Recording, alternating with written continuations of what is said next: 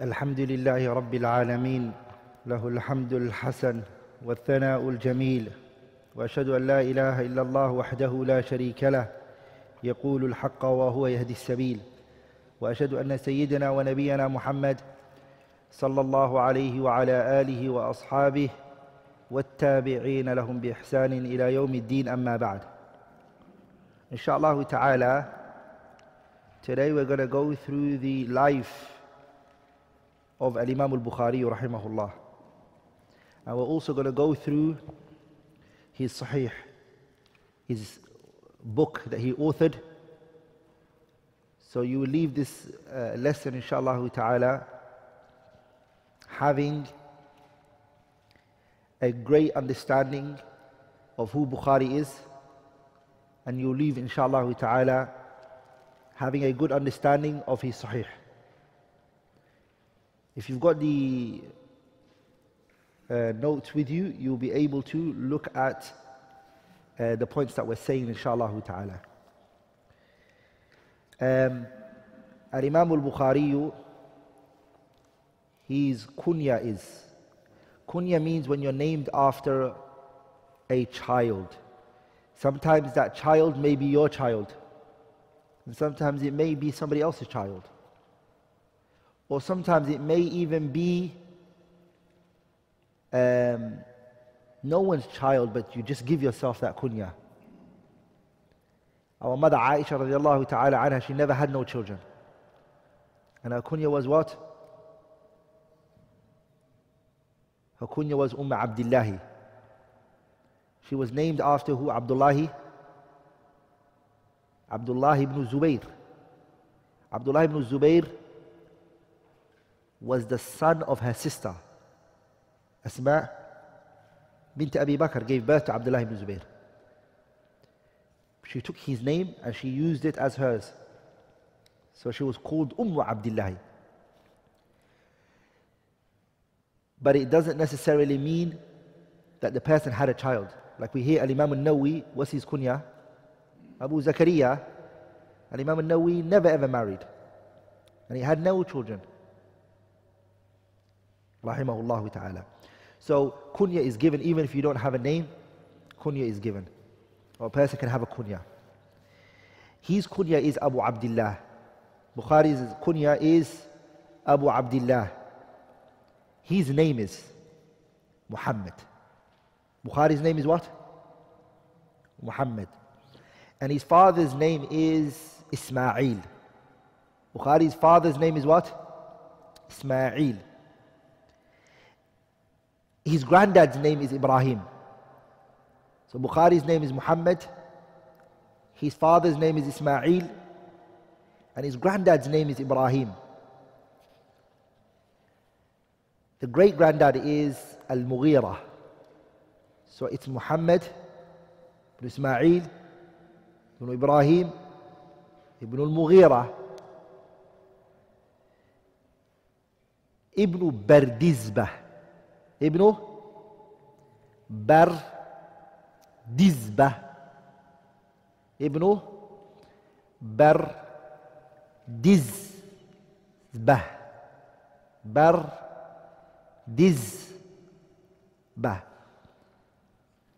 Bardizbah is kalimatun Farisiya. It's a Persian word. Bardizbah is a what? It's a Persian word. And the meaning that it holds, or what it means is a zurra', farmer. It means a farmer. Bardizbah, it's a Persian word, and it means farmer. That's the correct way of saying the name. Bardizbah. That's how you say it. And two great scholars, they are the ones who said that this is how it should be said. The first one is Abu Nasr ibn Makula. Abu Nasr ibn Makula, he said that the correct way of saying it is Bardizbah. The second one is Al-Imam al-Nawawi. The second scholar is who? Al-Imam al-Nawawi rahimahullah. These two scholars, they said that the name is Bardizbah. That's his name. Rahimahullah ta'ala.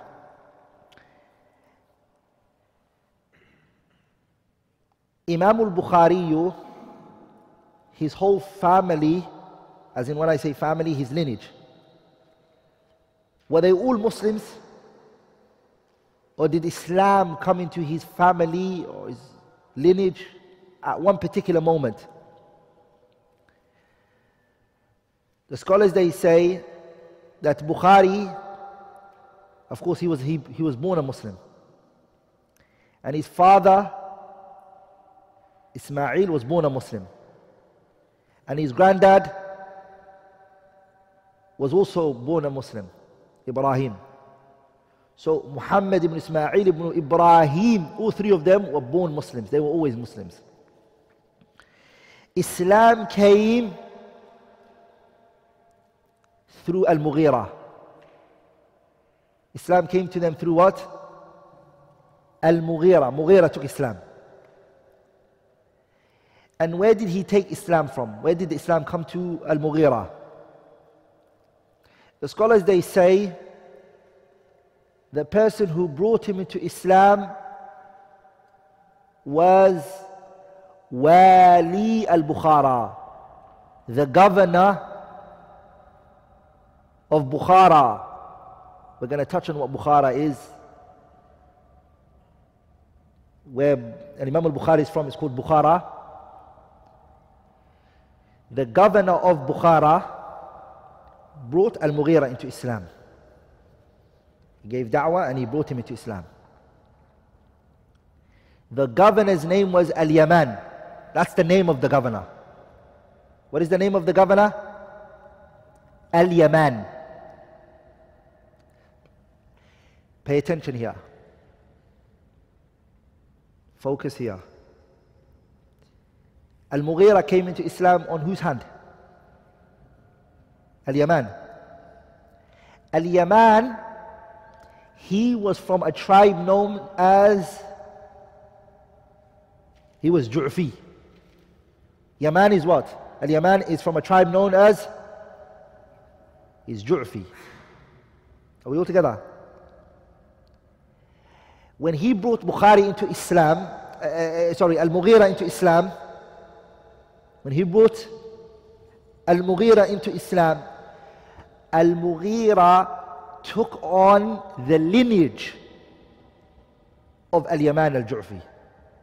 ولذلك when you look at Imam al-Bukhari, his lineage, what do you see? Abu Abdullah Muhammad ibn Ismail ibn Ibrahim ibn al-Mughira, Muhammad ibn Ismail ibn Ibrahim ibn al-Mughira ibn Bardizbata al-Ju'fi mawlahum. Al-Ju'fi, where did it come to Bukhari from?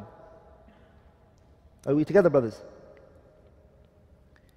So at that time, 3 times a person will adopt a person's lineage. Today, we don't have that, but we have something else. Do you know what it is? Nationalities.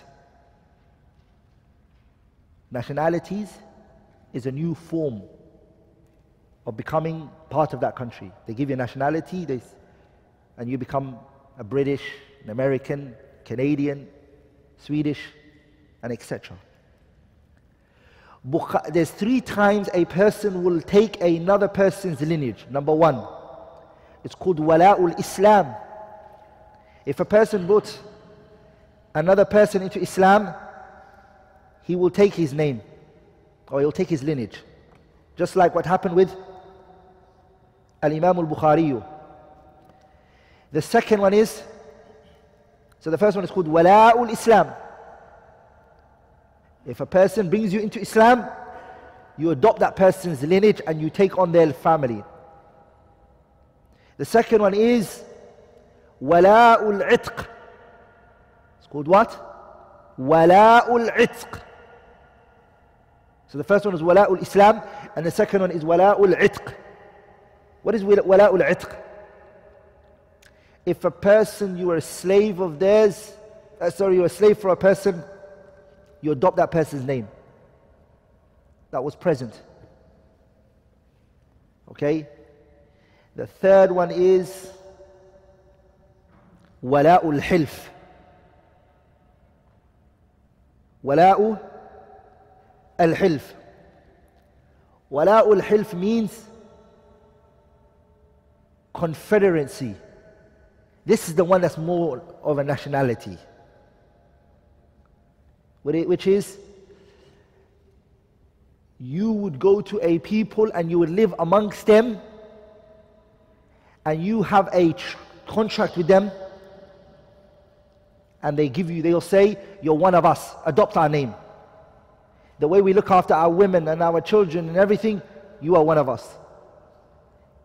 So you take on, this is the one that's more of a nationality. Those are the three ways that names would be taken by people. Sah? Are we all together? ولذلك الإمام مالك ibn Anas, Imam Malik, he never used to like to be called Taymiyin. He would hate to be called At-Taymiyyin Mawlahum. Rather, one of the people who used to use that for him was his teacher Zuhri. And Malik used to hate that because it comes across that this name may have come through slavery, and it didn't come through to him through slavery. And then Imam Malik would say, لَيْتَهُ لَمْ يَرْوِ عَنَّا. I wish that Zuhri never narrated from the lineage to say this about us. And the mawlahum, when you unrestrictedly use it, it can fall to that as well. Are we all together? Anyways, it's one of those three meanings. The first one is wala'ul Islam. The second one is wala'ul itq. And the third one is wala'ul hilf. So when you read books of scholars, you need to know these, because you're going to see that a lot in the Arabic books. Sir A'lam al-Nubala, Tariq al-Islam, books like that. Fulan, Mawlahum. What does Mawlahum mean? That's Imam al-Bukhari's name. Al-Imam al-Bukhari, we're going to go into his biography, a lot of gems, a lot of benefits we're going to take from it. But before I go in, I want to say that there are many books written on his biography. There are how many? Many books written on his biography. The first book that was written about Imam al-Bukhari's life, about him, is a kitab known as Shama'il al-Bukhari. It's a kitab called, it's the first book written on the life of Bukhari. It's called Shama'il al-Bukhari. What is it called? Shama'il al-Bukhari. It's known as Shama'il al-Bukhari rahimahullah. And it was written by one of his students. It's actually one of Imam al-Bukhari's students. And he was very close to Bukhari. And he was so close. في حله وترحاله. If Bukhari traveled, if Bukhari was staying somewhere, he would be very close to him. And it's none other than Abi Ja'far Muhammad ibn Abi Hatim al-Warraq.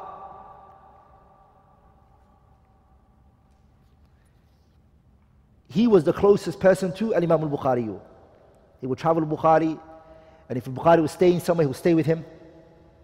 His name is Abi Ja'far Muhammad ibn Abi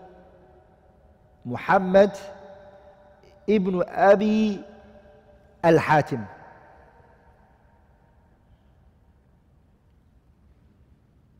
Al-Warraq. The word Al-Warraq is a person who transcribes. He's a transcriber of Imam al-Bukhari. The sad reality is, this book, it's in the lost works that we don't have. It's from the Kutub al-Mafquda. Are we all together, brothers? It's not found. We don't have it. But a great portion of it has been transmitted to us through other sources, through secondary sources, like Siyar A'lam al-Nubala. By who? Al-Imam al-Dhahabi. Dhahabi transmits a lot from this book. Are we all together? Also, Al-Imam Ibn Hajar Al-Asqalani, he has an introduction that he placed for his book, Fathul Bari, which he called it Huda Sari. Some scholars, they call it Hadyu Sari. But it's actually more correct to call it what? Huda Sari. It's better to call it Huda Sari. Ibn Hajar spent that introduction 16 years authoring it. It's an introduction for his explanation of Bukhari. How many years was he writing the Hadyu Sari and the Huda Sari for? 16 years Ibn Hajar was writing it. In there he talks about the life of Bukhari. And he transmits a lot from who? Abi Ja'far, Muhammad ibn Abi Hatim al-Warraq. Are we all together? Also, Al-Imam al-Sakhawi and others, they transmit from him. There's another kitab, Ibn Hajar, after he wrote his Hadith Sari, Ibn Hajar thought, I haven't given justice to Bukhari yet. 16 years, writing a book. He thought he might have to author another book just on the life of Bukhari. Because the Hadith Sari has more than just the life of Bukhari. What does it have in there, the Huda Sari? It has the life of Bukhari, and it also has inside it his book and the conditions of his book and his methodology in his book. So he authored a kitab called Hidayatul Sari li Siratil Bukhari. It's called Hidayatul Sari li Siratil Bukhari. 1 volume, and the best publication is Darul Bashair al-Islamiyah. And I'm going to be reading from that today. That's the one I'm going to be using.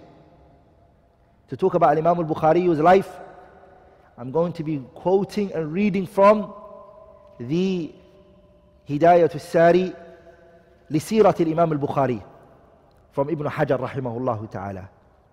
Great book. A lot of quotes, a lot of references, and a lot about Imam al-Bukhari's life, inshallah ta'ala, you'll see.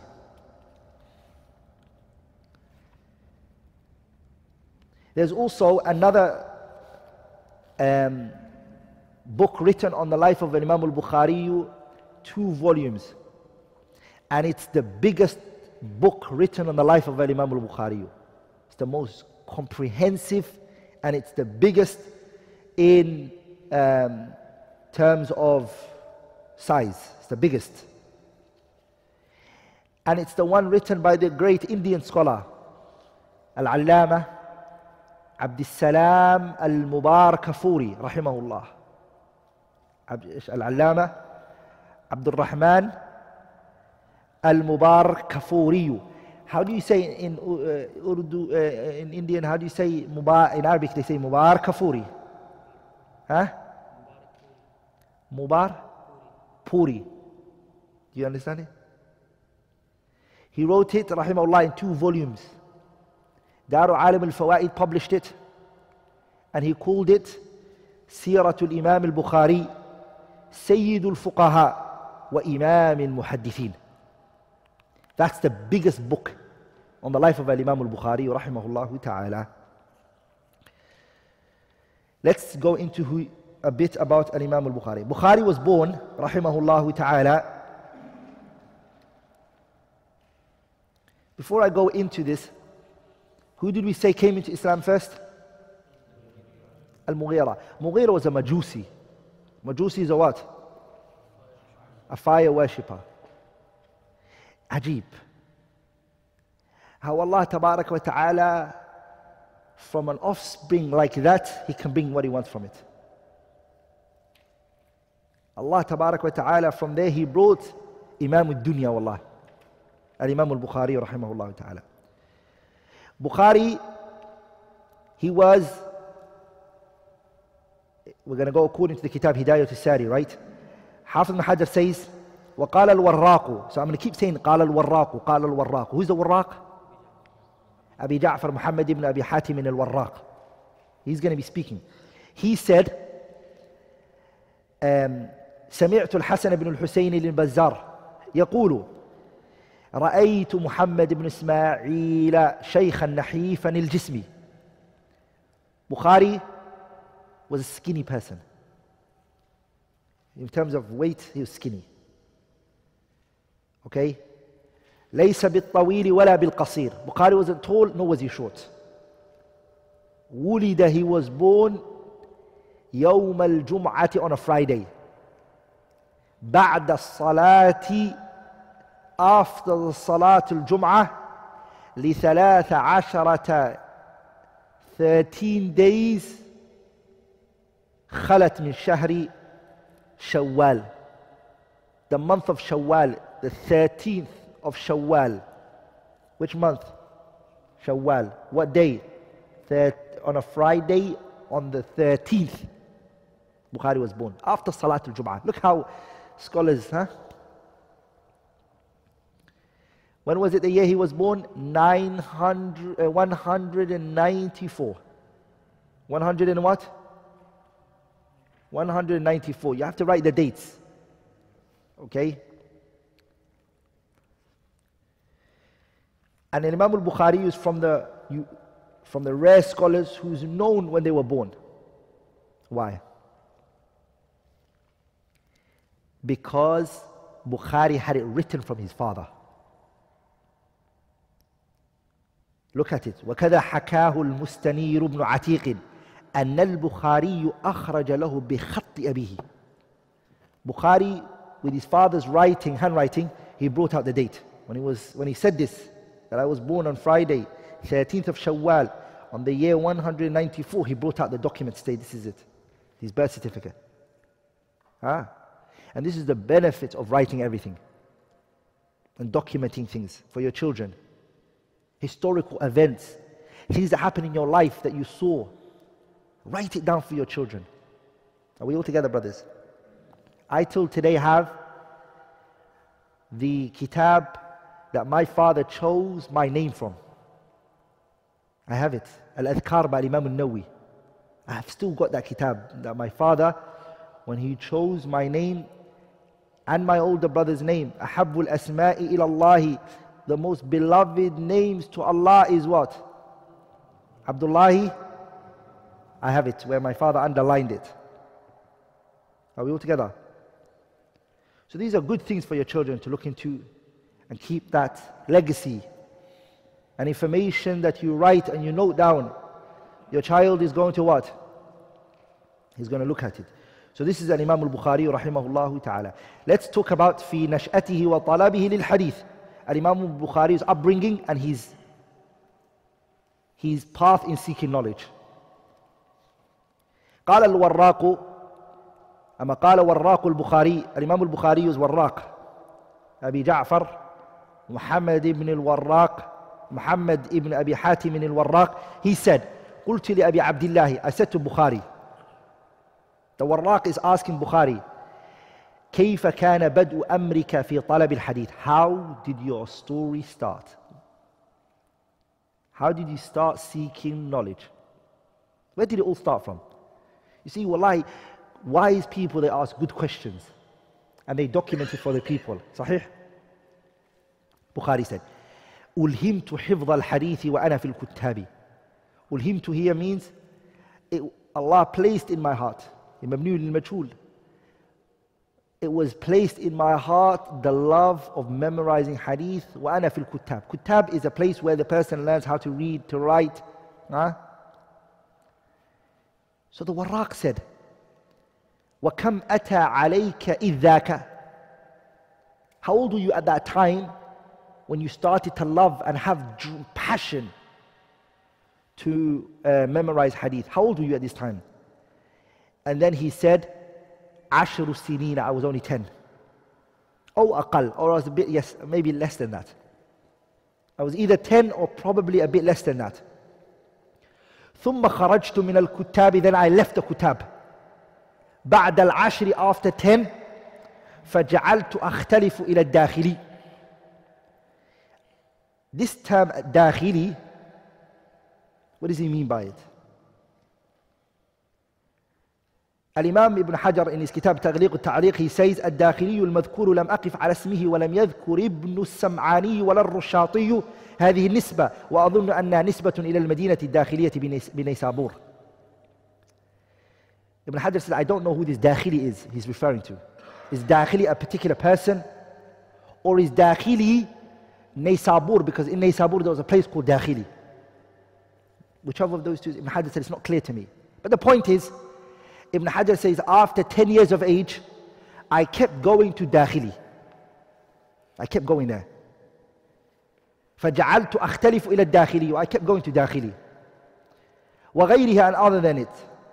فَقَالَ يَوْمًا, one day he said, فِي مَا كَانَ يَقْرَأُ لِلنَّاسِ. The Shaykh who was in Dakhili, or the Shaykh's name is Dakhili, whichever of it is, he was reading to the people.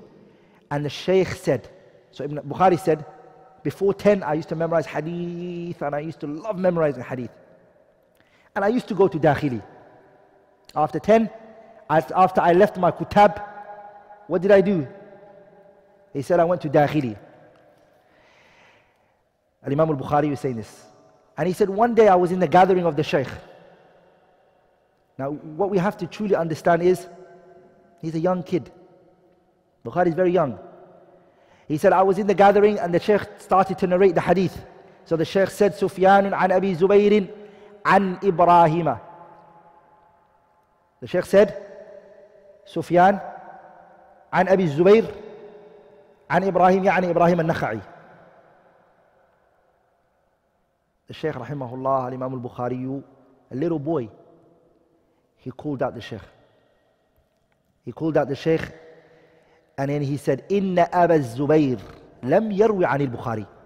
This person, Abi Zubayr, referring to Abi Zubayr al-Makki, he didn't narrate from Ibrahim al-Nakha'i. He didn't narrate from him. Then the Shaykh said to him, be quiet. فَانْتَحَرَنِي. He said, shh, little kid, quiet. Don't mess up the masjid. Be quiet. He said this to who? Al-Imam al-Bukhari. فَقُلْتُ لَهُ, I said to him, Bukhari, young kid, but very knowledgeable, he's confident in himself. He said to the teacher, إِرْجِعْ إِلَى الْأَصْلِ, go back to your original copy that you got this narration from. Where you originally wrote it on, go back to it. Because the ulama al-hadith, they always had an original copy at home. So even if they came to their gathering and they narrated from the top of their head, which they used to, they would always revise. Just like they revised the Quran, they would revise their notes. Are we together, brothers? They don't just come to a Friday lesson, just sit in the class and not read their notes all the whole week. What do? Yeah. They revise their notes consistently and continuously. This is what has to be done, brothers. You have to revise. فَدَخَلَ وَنَظَرَ فِيهِ. The teacher said, okay, you know what, I'm going to look into it. So he went to his asal, and then he looked into it. ثُمَّ رَجَّعَ, and he came back. فَقَالَ لِي, he then said to me, كَيْفَ هُوَ يَا غُلَامِ. Young boy, what do you think it is then? فَقَالَ, he said, Sufyan an Az-Zubayr ibn Adi. Not Aba Zubayr al-Makki, but Az-Zubayr ibn Adi.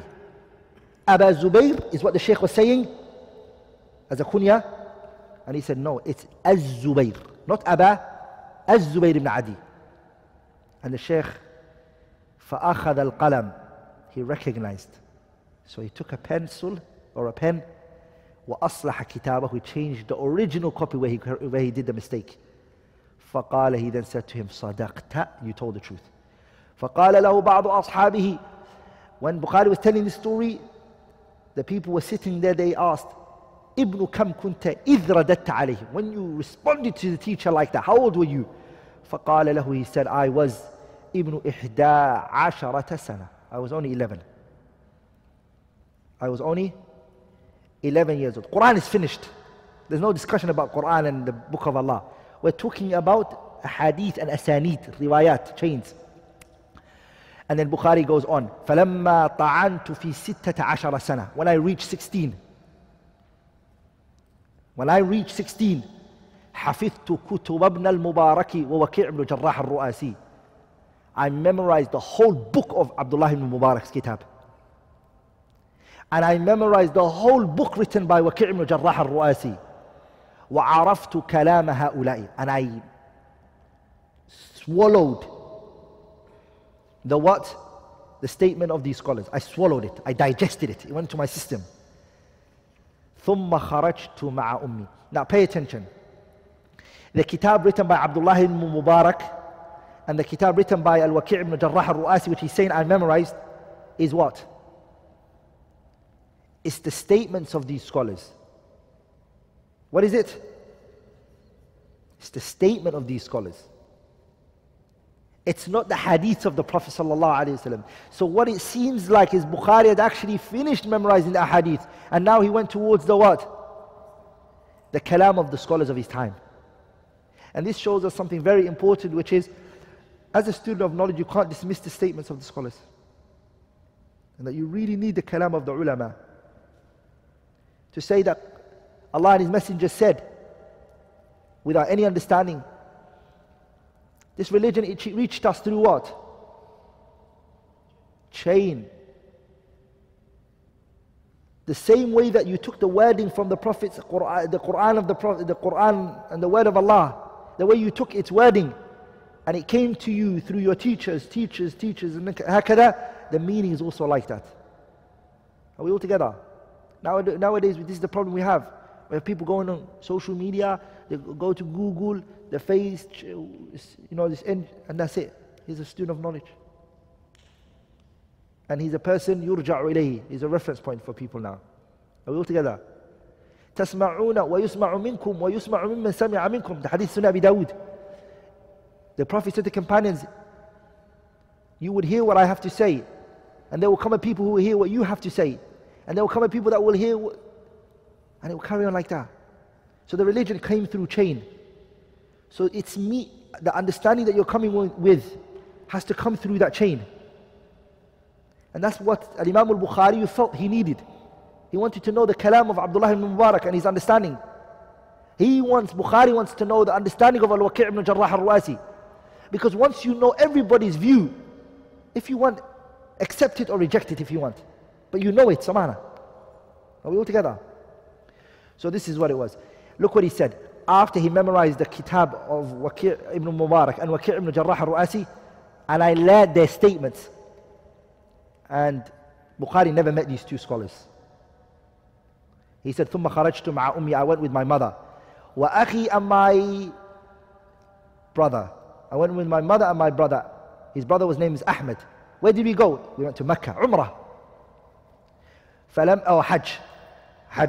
فَلَمَّا حَجَجْتُ رَجَعَ أَخِي. When we went to Hajj, my brother and my mother, they made a decision that they want to go back. وَتَخَلَّفْتُ بِهَا فِي طَلَبِ الْحَدِيثِ. I said to my mom, I want to stay. Can I leave you? How old is he? 16. He's saying to his mom and his brother, you guys go back to where you're from. As for I want to seek knowledge. I want to learn. What we take from this is number one. Bukhari finished the knowledge from the people of his place. He had taken great portion from them. You see a person who wants to travel and he wants to go to the prestigious University of Medina, for example, and he hasn't even benefited from his locality. Are we all together? Because the chances of you coming back with exactly the same knowledge, or probably less than what your city can give you, is high. But if you go and you finish the knowledge of that place, and you have nobody to take from, then you go to the neighboring place and you do the same, and then you carry on. When you come back to where you left at the beginning, what are you going to come with? Ilm jadid, knowledge. You're going to be the imam of the city. وَلِذَلِكَ, a lot of those people that go, they come back and they can't do much, because the local area, the hifz of the Quran programs that were being done, hatta he didn't benefit from it, let alone other knowledge. Sah? So it's important. Bukhari, at this point, he left. Scholars, they mention, how do you know that you've benefited from that city and the people of that city, you've taken all of the knowledge that they have to provide you with? When your teacher starts to repeat what he says all the time, and you know everything he's saying. Repetition, huh? He's repeating himself. What do you realize? That maybe here things are starting to wear out, starting to finish. He says, وتخلفت بها في طلب الحديث فلما طعنت في 18 جعلت أصنف قضايا الصحابة والتابعين وأقاويلهم. And Imam al-Bukhari, he then said, he left his parents. When he said, I was 18, I started to author. جعلت أصنف, I started authorship. What? قضايا الصحابة, matters related to the companions. Matters related to the tabi'een, I was authoring it. The views of the companions, he memorized them. Remember these days, it wasn't Google and you write it down. Google, you write it. It's not. He's writing this all from what he's memorized from the scholars. وذلك في أيام عبيد الله بن موسى وصنف كتاب التاريخ إذ ذاك عند قبر النبي صلى الله عليه وسلم في ليالي المقمرة قال وقل اسم في التاريخ إلا وله عندي قصة إلا أني كرهت تطويل الكتاب. ولذلك he wrote his very famous book, which is his تاريخ الكبير, and he wrote his تاريخ الصغير, and he wrote Awsat as well.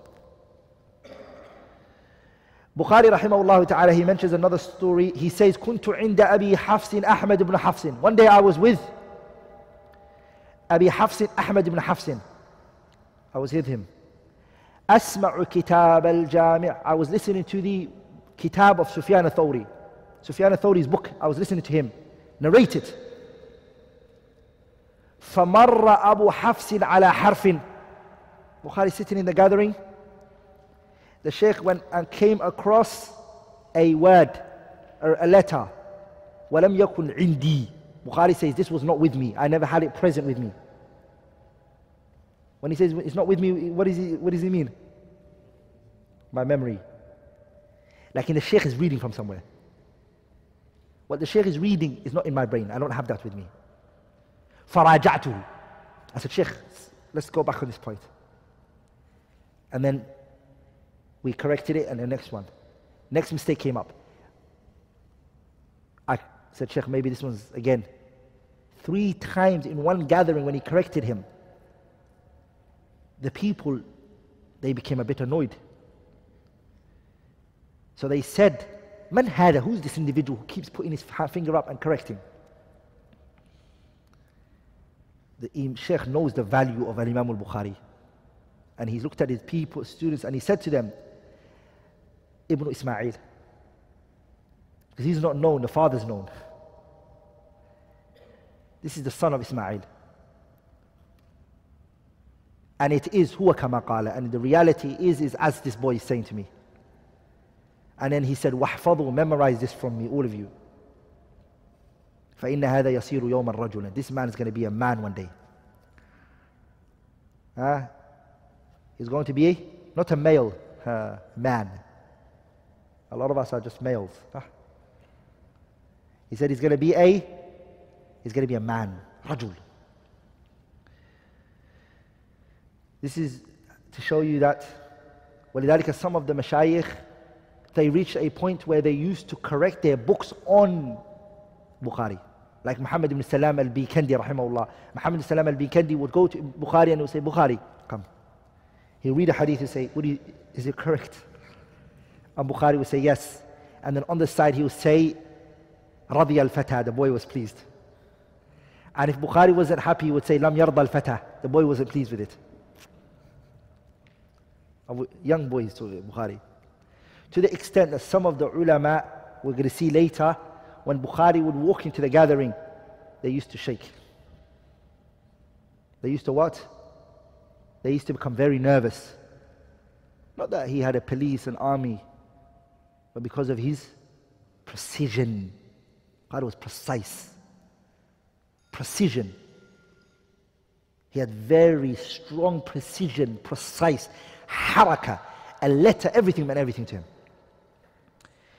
Listen to this story. Bukhari said one day, كنت أختلف إلى الفقهاء بمرو. I would go to the place Marw, and I would go to the fuqaha, the jurists. وأنا صبي, I was a young boy. فقال لي مؤدب من أهلها. A mu'addab said to me one day, كم كتبت اليوم? Because he kept seeing me go to the faqih, the scholar. So he said to me, how much ahadith did you write? فَقُلْتُ Bukhari said, ayatain, I wrote 2 verses. He asked him about what? What did he ask him about hadith? And what did Bukhari respond with? He responded with 2 verses from the... So what did the people do who were listening and who heard it? فَضَحِّكَ مَنْ حَضَرَ الْمَجْلِسِ. Everybody started laughing.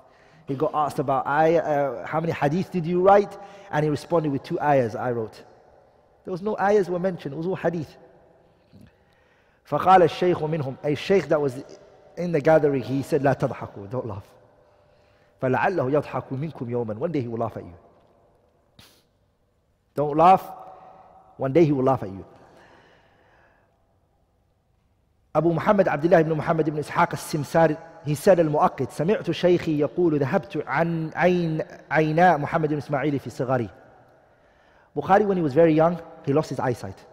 So he wasn't born blind. Was Bukhari born blind? No, he lost his eyesight when he was very young.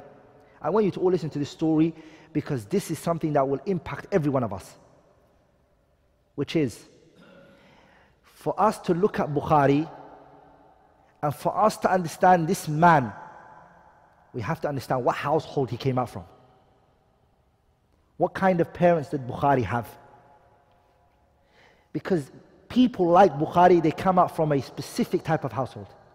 Not every single household can give birth to Bukhari. Are you with me, brothers? I was reading the kitab.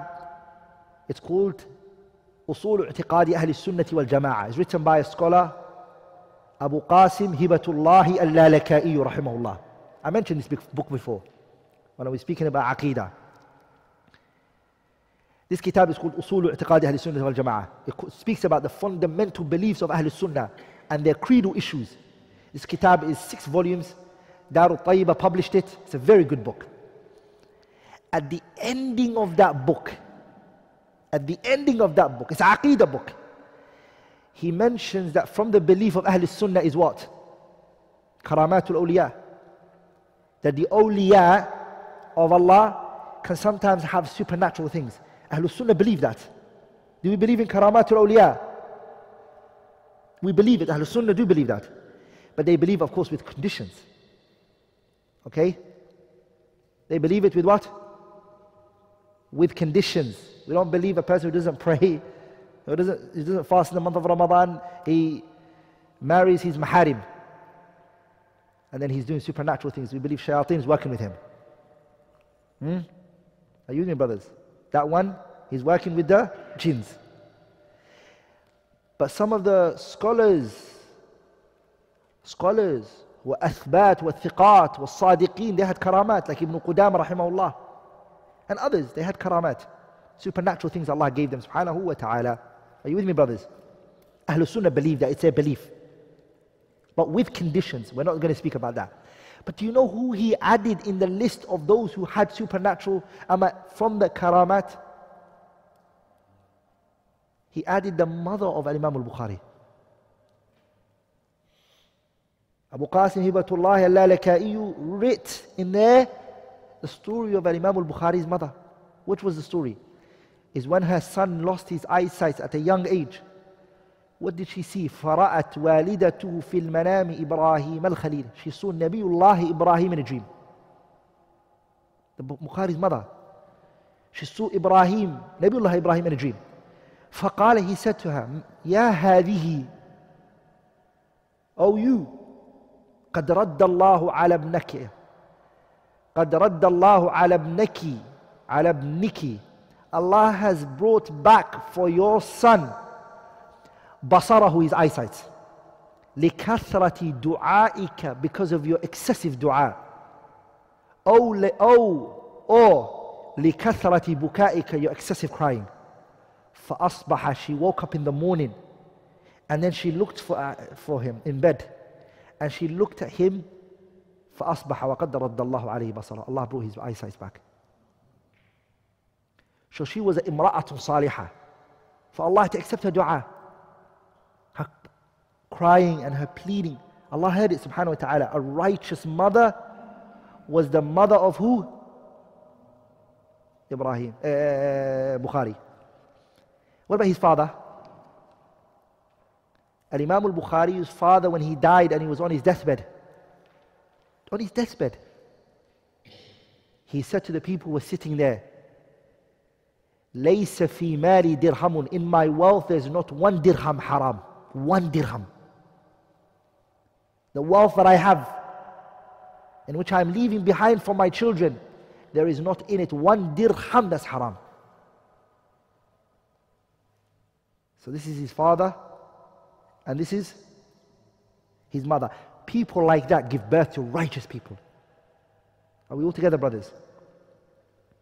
People who are salih, who are righteous, who fear Allah privately, and they fear Allah publicly. They observe the wealth that they bring to the house. The penny, this child that you're feeding haram, don't you think that this money and this wealth that you're putting in him is not going to be the cause of his misguidance and his deviation? The Prophet said to us, أَيُّ لَحْمٍ نَبَتَ عَلَى حَرَامٍ. Any flesh that is nurtured upon haram, فَالنَّارُ بِهِ أَوْلَى. The hellfire has rights over that body the day of judgment. The flesh that you're feeding with haram income, interest, money, bank, give me this, take this. Don't you think that the hellfire will say, okay, give me my rights? And it will the day of judgment. And anyone who eats haram, do you think Allah is going to accept their dua when they call on to Allah at the times of hardship? Huh? This shows you that his father and his mother, they ate haram. They lived, halal. His father and mother ate halal. They lived upon halal. And so when they raised their hands to Allah and they begged Allah, Allah gave them what they wanted. Subhanahu wa ta'ala. وَلِذَلِكَ one of the rights that the children have on the parents is that the scholars, Ibn al-Qayyim in his kitab Tuhfatul Mawlud, Tuhfatul Mawdud, fi Ahkam al-Mawlud, he mentions that the rights that the children have on you, some people think the rights of the children is once they are born, their tarbiyah is the only rights that they have on you. That is misunderstanding of the word tarbiyah. The children's tarbiyah, it starts way before they even come into existence. The rights that the children have on you is that the woman that you're going to make them their mother, you've chosen wisely. You've picked this woman with a conscious mind.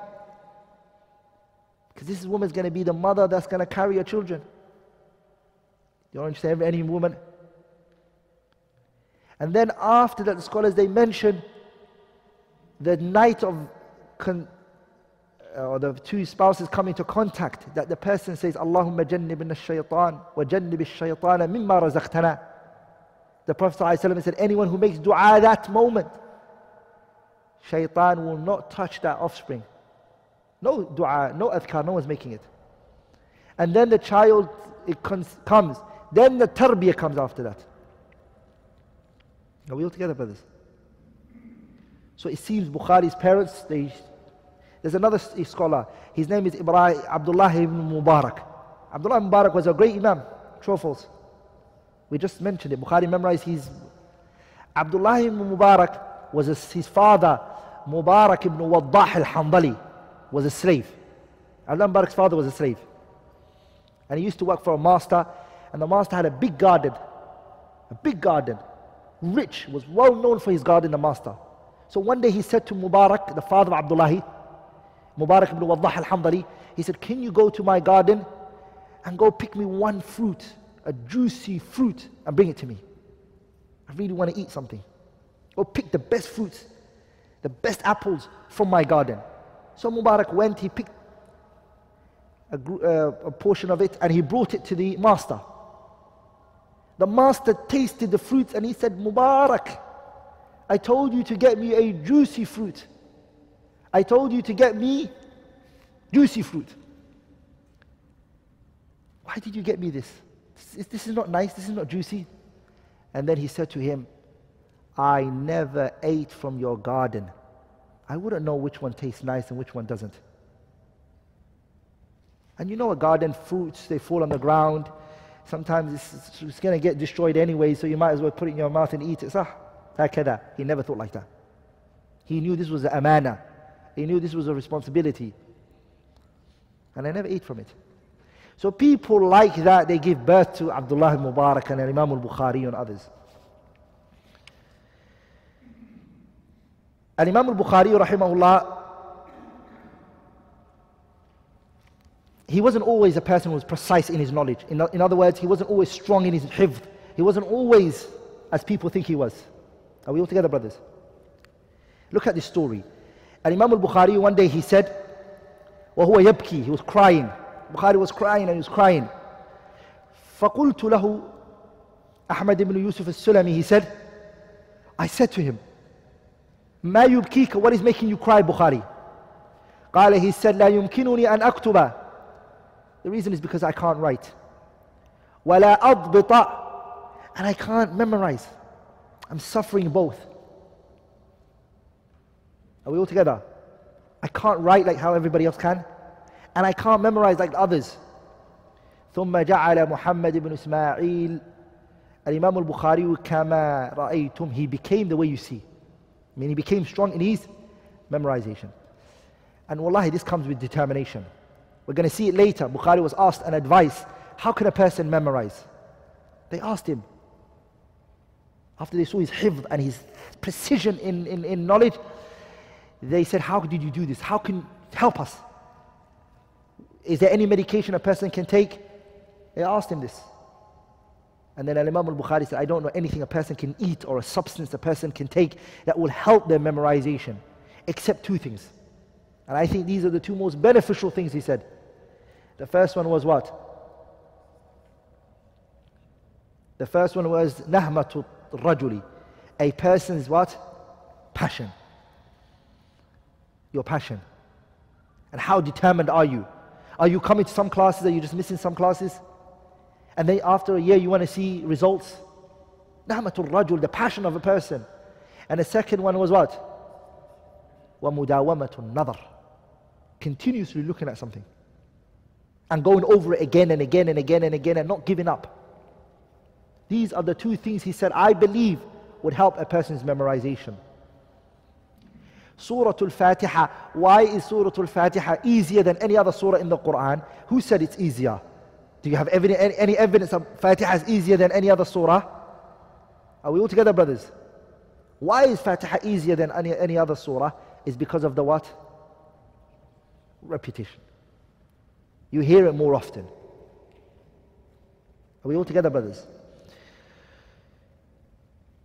Listen to Muhammad ibn Ismail al-Bukhari. Imam al-Bukhari said, لَقِيتُ أَكْثَرَ مِنْ أَلْفِ شَيْخٍ, I met more than 1,000 shaykh. Are we all together, brothers? This is important. He said, I have met how many shaykhs? 1,000 shaykh. من أهل الحجاز ومكة والمدينة والبصرة وواسط وبغداد والشام ومصر لقيتهم قرنا بعد قرن. Imam al-Bukhari said, I met 1,000 shaykh. I ask you guys a question today. Who can amongst us say they even met 2 shaykhs they sat with and they took knowledge from? He's talking about sticking with these shuyukhs, taking their knowledge, finishing it, moving to the next one. He said, لقيت, I met أكثر من 1,000 shaykh, more than 1,000 shaykh. But look how the lands were. It's places that today that we have a flight of airplanes that you can take, some of us will not even be bothered to travel to it. And he traveled to these places in what way? Walking and riding beast.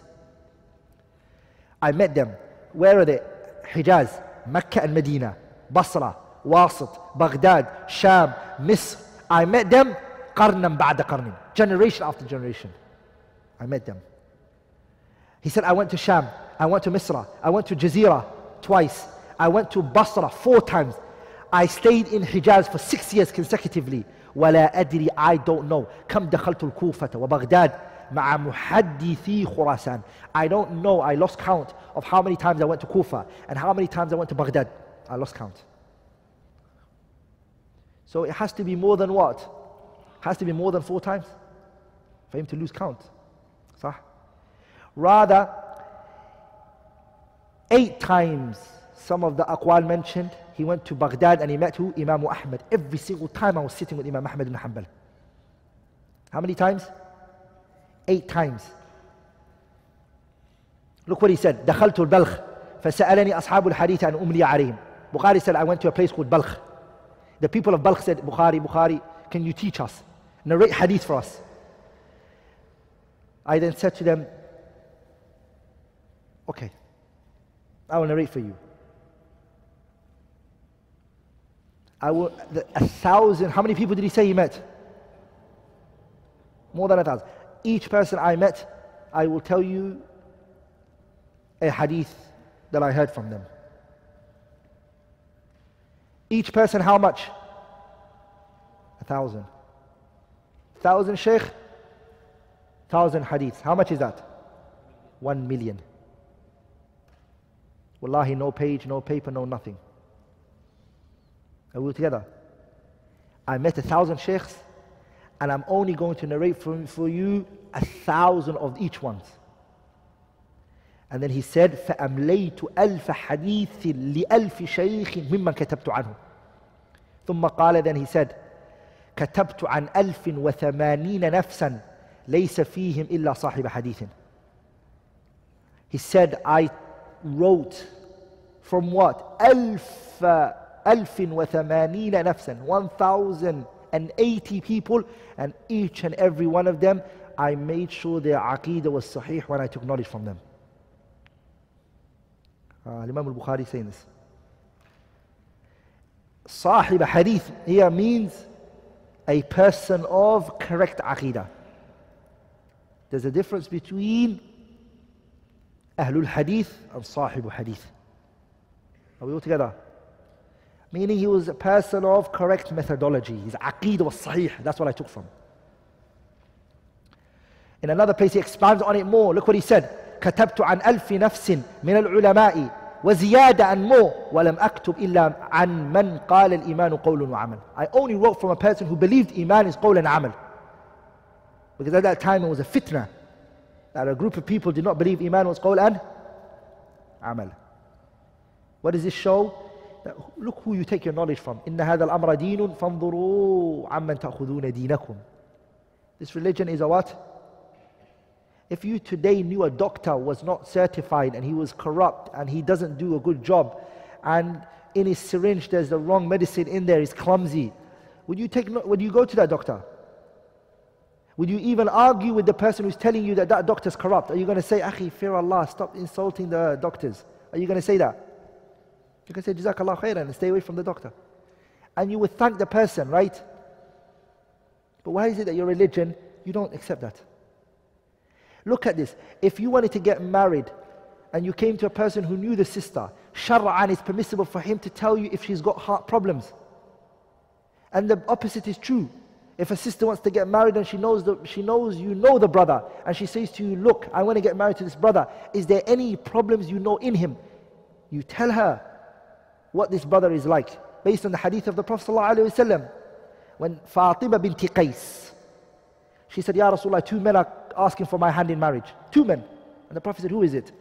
She said, the first one is Abu Jahm, the companion Abu Jahm. And the second one is who? Muawiyah. The Prophet said to her, Abu Jahmin darrabul linnisa. Abu Jahmin, he beats the women. La yulqi al-asa an atiqi. The stick is on his shoulder. Anytime she says anything, whip, he whips her. A'udhu billah. The second one is what? The second is Muawiyah. فَسُعْلُوكُ لَا مَالَ لَهُ. He's a man who has no money. He can't look after you financially. He can't take care of you. Are we all together, brothers? These are 2 noble scholars, 2 noble companions, sorry. They've got deeds, righteous deeds. Muawiyah is a what? He's from the writers of the Wahy. Sah? So if the Prophet alayhi salatu wasalam is telling this woman about the problem that are in these 2 individuals, so she can avoid marrying them, and he then directed her to who? Usama ibn Zaydin. This is only marriage on a 1-person scale. If a person comes up to you and asks you about a person's mu'taqad and aqeedah, shall I take knowledge from them? You should be what? You need to tell them. This is their deen, this is their akhirah, this is their hereafter. It's more. than if you tricked a sister into a wrong marriage, or if you tricked a man into a wrong marriage. Does that make sense? Al-Imam al-Bukhari rahimahullah, that is how his seeking of knowledge started.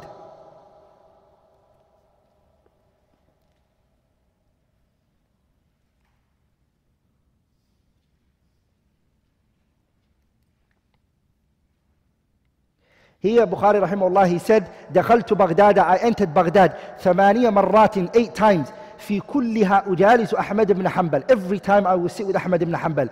فقال لي, one day Ahmad said to me, يا أبا عبد الله, O Bukhari, تدع العلم وتصير إلى خراسان. Because Bukhari at this time, he made a decision he's going to go back to Khurasan. He traveled, he took knowledge from a lot of scholars, and then he said, I'm going to go back to Khurasan. Khurasan at this time was not known like that. There wasn't, as it Baghdad was. Baghdad was the hub for knowledge. Because the Khilafah was there. The Khilafah was where? It was in Baghdad. Bukhari didn't listen to Ahmad ibn Hanbal, he went to Khurasan. When he went to Khurasan, what did he regret? He said, فَأَنَا أَذْكُرُ قَوْلَهُ الْآنَ. What he said to me was right. I should have not gone to Khurasan. Why? A big fitna happened to him. And Imam al-Bukhari, a big fitna happened to him, which if we get time for, we'll mention, and if we don't, then I've spoken about Bukhari's life in other videos. You can go watch it, inshallah ta'ala. Bukhari rahimahullah, this is one powerful story. He said, كان البخاري يختلف معنا إلى مشايخ البصرة. Bukhari would travel to the shuyukhs in Basra. Oh, Ghulam, he was a young kid. He didn't have no hair on his beard, on his face. فلا يكتب. Bukhari never used to write. He would just listen. حتى أتى على ذلك أيام. Days came, Bukhari would come to the gathering, sit from the beginning to the end, and he would leave. So the people, they can see that he's not writing anything. They're writing, turning over the page. He's not writing anything. And then they said to him, what are you doing? Why have you wasted your time? Why are you sitting in the gathering? Why are you not writing? فَلُمْنَاهُ. We started to criticize him. فقال, he said, لنا بعد 16 يوما. After 16 days of criticism being put at him, right, left, center, everybody criticizing him, he said to them, قد كثرتم علي. You guys have criticized me a lot. فأعرضوا علي ما كتبتم. Hey, present to me what you guys have written. فأخرجناه. Everybody brought out what they wrote. فزاد على 15,000. It was more than what? More than 15,000. What they were writing all those days. فقرأها كلها عن ظهر القلب. He read all of that from the top of his head. Al-Imam al-Bukhari, every single thing that they wrote, he read it for them from the top of his head. حتى جعلنا نحكم كتبنا من حفظه. Until when he finished, we would say, stop, stop. Here you go, carry on. They would make sure that what they, hey, carry on. When he narrates, they'll go, stop, stop, stop. Everybody correct? Hey, carry on. They started to make him the hakam. He was judging what they wrote, if it was right or wrong. فَعَلِمْنَا. From there we realized أَنَّهُ لَا يَتَقَدَّمُهُ أَحَدٌ. No one's going to go before this man. فَكَانَ أَهْلُ الْمَعْرِفَةِ الْبَصْرَةِ يَعُدُّونَ خَلْفَهُ فِي طَلَبِ الْحَدِيثِ. The scholars of that place, they would go behind Bukhari. فَيَكْتُبُونَ عَنْهُ وَهُوَ شَابٌ. The senior shuyukh of Basra would go to him and they would write from him. حتى يغلبوه على نفسه ويجالسون في بعض الطرق. Some of them, because of Bukhari being wanting to go around, they would sit in the paths for him. فيجتمعون عليه ألوف. Bukhari, if he was heard, he came out from his house and he came out to the market, it was a stampede. People just want to narrate from him here and there. Rahimahullahu ta'ala. Al-Imam al-Bukhari كان شديد الحياء في صغره. He was a very shy person. To the extent that his Shaykh Muhammad ibn Salam al-Bikandi, he said, أترون, do you not see البكر أشد حياء من هذا الغلام? The only person who's more shy than him is a virgin. Yes. Ama, that could be one. The other qawl is, he's asking his students, do you think even a virgin is more shy than this boy? Very shy. Bukhari rahimahullah rahmatan wasi'ah. And this is powerful because with that knowledge comes what? arrogance and boastfulness and, forgetting everything. But he was very shy, rahimahullah ta'ala. Now we're going to speak about the shuyukh of Al-Imam al-Bukhari, Al-Imam Bukhari's teachers. We divide Bukhari's teachers into 5. Bukhari's teachers are divided into 5 categories. And this is very important for you to know. The first one is من حدثه عن التابعين.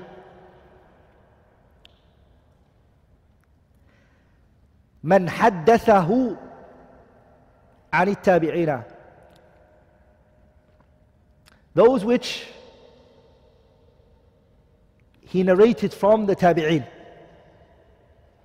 The tabi'in in which he narrated from. Bukhari, there's some tabi'in he narrated from. Those are the first one. These are the senior ones from his shuyukhs. They're the highest level. Like Maki ibn Ibrahim and Muhammad ibn Abdullah al-Ansari and Ubaidullah ibn Musa and Abi Asim al-Nabil and Abu Nu'aym al-Mulla'i and Abi al-Mughirah al-Khawlani and Khalad ibn Yahya. These people are from the tabi'in which he narrated from. I will write it on the board later. The shuyukhs. Just write the information. These are the tabi'in which he narrated from. Number 2 is من كان في عصر هؤلاء وتأخر عنهم. Those who were at the time of the tabi'in but were very late in timing. Meaning he didn't hear from them at their early stages. When did he hear from them? At a very late stage of their lives, when they became very old. An example is Adam ibn Abi Iyasin al-Asqalani, Abu Musir, Abdul A'la ibn Musir, Ayyub ibn Sulaiman ibn Bilal, Hajjaj ibn Minhal, Sa'id ibn Abi Maryam, and Thabit ibn Muhammad al-Zahid, and the students of Al-Awza'i, and the students of Abu Dhi'b and Thawri and Shu'bat ibn Hajjaj, Abu Bistam al-Ataki. Their students. Number 3 is أوساط مشايخ الذين شاركه في الرواية. People who were his contemporaries. They were what? They were his contemporaries. They were like him. They were leveled with him. An example for this is Imam Muslim, Ahmad ibn Hanbal. Why do we say he's leveled with Ahmad ibn Hanbal? Because he narrated from the people Ahmad narrated from as well. Are you with me, brothers? The scholars, scholars of hadith, they consider a contemporary if you took from your teacher's teacher. Are you with me, brothers? You are leveled with your teacher because whatever you got, he's shuyukhs as well. So even though Ahmad ibn Hanbal is Bukhari's what? Teacher, he's also what? Muslim is the student of who? But he's also leveled with him. Because they also narrated from the same people. And here, of course, Muslim falls under it, and Ahmad ibn Hanbal, Ishaq ibn Rahuya, Yahya ibn Ma'in, Ibn Abi Shayba, Qutaybat ibn Sa'id, and Ali ibn al-Madini, Nu'aym ibn Hammad al-Khuza'i, and others. Number 4 is, what did I say number 3 was? Number 3 is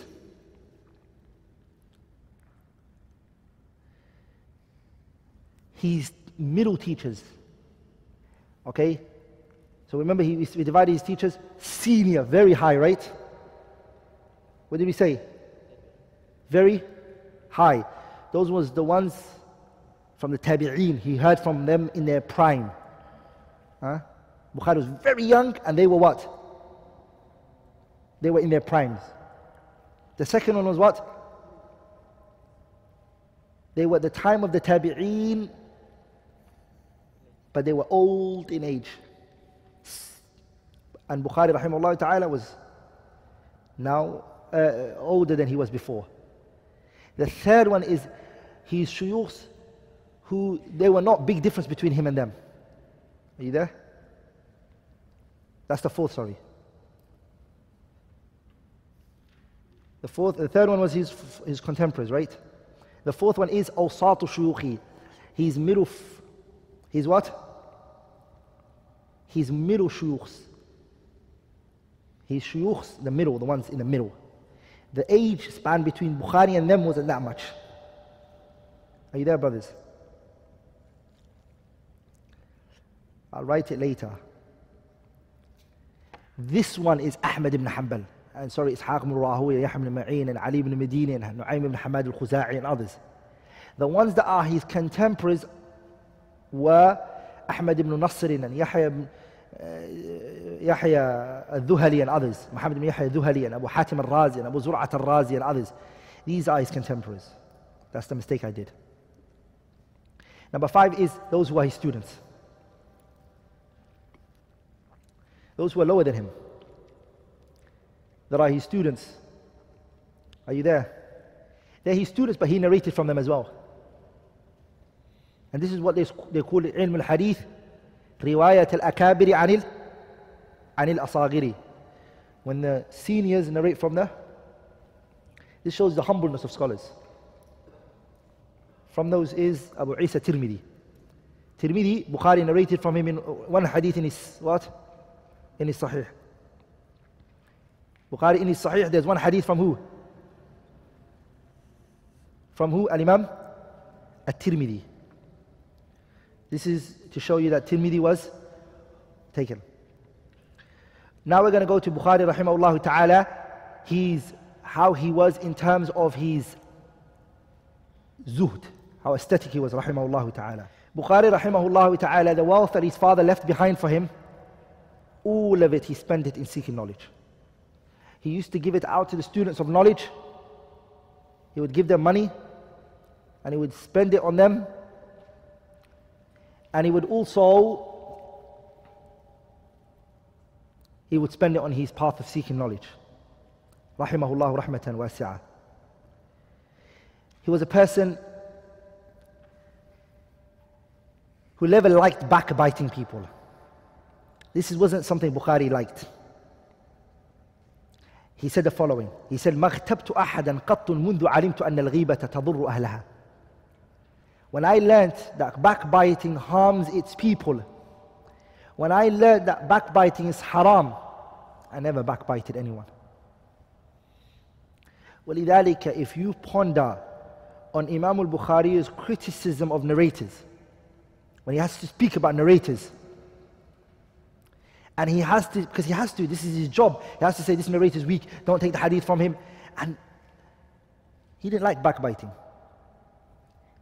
What would he do? Al-Imam al-Bukhari, and he knows he has to do this because he's protecting the religion. He would take the safest of ways of making sure that he got the message across. He will say, rahimahullah ta'ala, fihi nadar. This person, there's a look to him. He will say, for example, sakatu anhu. The scholars went silent regarding him, meaning they didn't praise him. He would say, for example, tarakuhu. The scholars abandoned him. He would say, for example, Al-Imam al-Bukhari, كذبه فلان, so and so he said he's a liar. He wouldn't say it. He would say, so scholar so and so said it, and he would attribute to a scholar. رماه فلان بالكذب, so and so accused him of lying. He agrees with him, but he wouldn't like saying it. He wouldn't like saying it, rahimahullah ta'ala. All of this was what? Was to save himself. وَلِذَلِكَ, look what Ibn Hajar said, because Ibn Hajar, he followed up Bukhari a lot, and he knew Bukhari very well. Look what he said. He said, البخاري في كلامه عن الرجال في غاية التحري والتوقي ومن تأمل كلامه في الجرح والتعديل علم ورعه وإنصافه فإن أكثر ما يقول منكر الحديث سكتوا عنه فيه نظر تركوه ونحو هذا. Anyone who looks at Bukhari's words about the narrators and how he criticized them, he will realize he was في غاية التحري والتوقي. He was diligent. He wouldn't just criticize a person. He would take his time. He would look into the narrator. He would see, because scholars sometimes they may say something about each other and it's not based on evidence. So he will look into it. He will investigate. Was it fair? Okay, yes. Even then, when it became clear to him that this person was what was said about him, he would take the what path, which path? He will take it the best way of getting that message across, the least of having to say anything about the person. That's how he would do it. Rahimahullah ta'ala. ولذلك the scholars, when Bukhari speaks about a narrator, what did they give it? They gave it weight. They gave it what? Weight. ولذلك if your tongue is always about the people's honor, and you're always criticizing the people, and you're always backbiting the people, it drops your argument when you have a point. When you do have a point, and you speak, what does it do to you? It devalues your statement. And your whole speech becomes what? It just goes like the wind. You're going to be like the boy who cried out, wolf. The first time people, okay, second, three, you can't be calling out wolf every day. So at the beginning, be diligent. Another thing you learned is, these were ahlul lidhalik. That was their job. Not everybody can speak about it. It's not everybody's job. It's not everybody to indulge into this issue and everybody speak. It's for people who have khibra, understanding. Who when they speak, they're speaking with insaf and they're looking into the issue with justice. But the door is not just open for every single body. It has to be done with diligence and with knowledge and sincerity. But nowadays, criticizing a person is name calling. Sah? You call the person aswa'ul asma, the worst of names. Dog, monkey, donkey. You give person the worst of names. Yeah. And then the person would say, I'm following the Salaf in this issue. Al-Imam al-Bukhari rahimahullah, he was good even in the Arabic language. He was an imam in the Arabic language. So he used to have poetries. And I want to conclude with this poetry that he said. It's very powerful, wallahi. And I want every one of us, if today we could write this poetry and place it somewhere in our house. If you can put it into a A4 or no, A5 and stick it somewhere. And every time remember this. He said, rahimahullah ta'ala, he said, اغتنم في الفراغ فضل ركوع فعسى أن يكون موتك بغتة كم صحيح رأيت من غير سقم ذهبت نفسه الصحيحة فلته. He said, اغتنم, benefit. My beloved brothers and sisters, benefit. في الفراغ, if you have free time. You've been doing good, you've been studying, you've been learning. And then you have time that's free. What do? He said, come with fadla ruku'in. Come with 2 rak'ah. Throw in 2 rak'ah. You have 2 minutes, 3 minutes that you're doing nothing. Don't sit around and just daydream. Throw in 2 rak'ah. If you've got more time, add more. Add more. Because this is from the nawafil mutlaqa. Just pray it.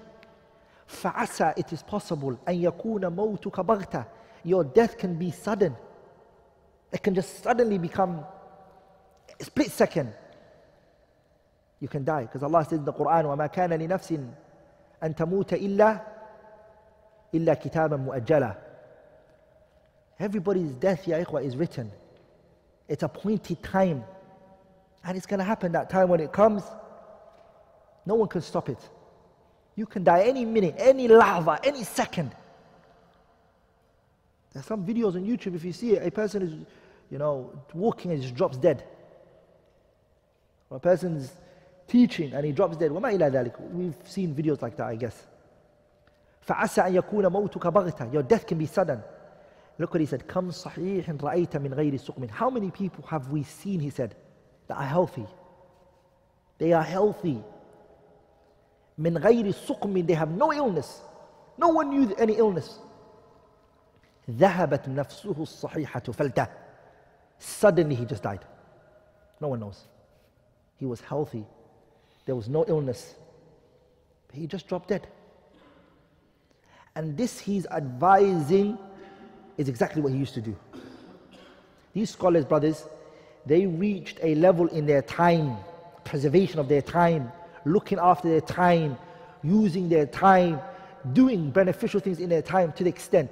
And Imam al-Nawawi, anybody who came to him to visit him, he would give him a pencil and he would say, sharpen it for me. Anybody who visited him. sharpen it for him. His sister, because Imam Nawawi wasn't married, his sister used to bring him food. And what he would do is he would break up the food, he'll pour it inside his water and he'll drink it together. That's it. They saw the eating time as a waste of time. ولذلك Ibn Aqil rahimahullah had 800 volumes, Kitab al-Funun, which is maf'ud, is not present, it was lost. He said that the time I hated the most was the time I had to eat.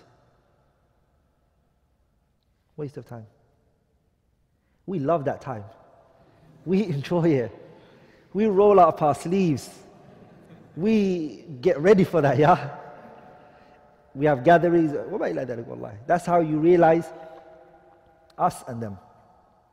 They're on one side and we are on the what? And then we want. What's funny is we want to be the same in their production. I want to be like them. That's funny. Isn't that ghareeb? That you rarely look at your notes and you come to the Friday class and you just sit there. Ya ikhwa, sah? And then you want to become Bukhari. Is that going to happen? Some people, they're like, what book was it? SubhanAllah, Levi.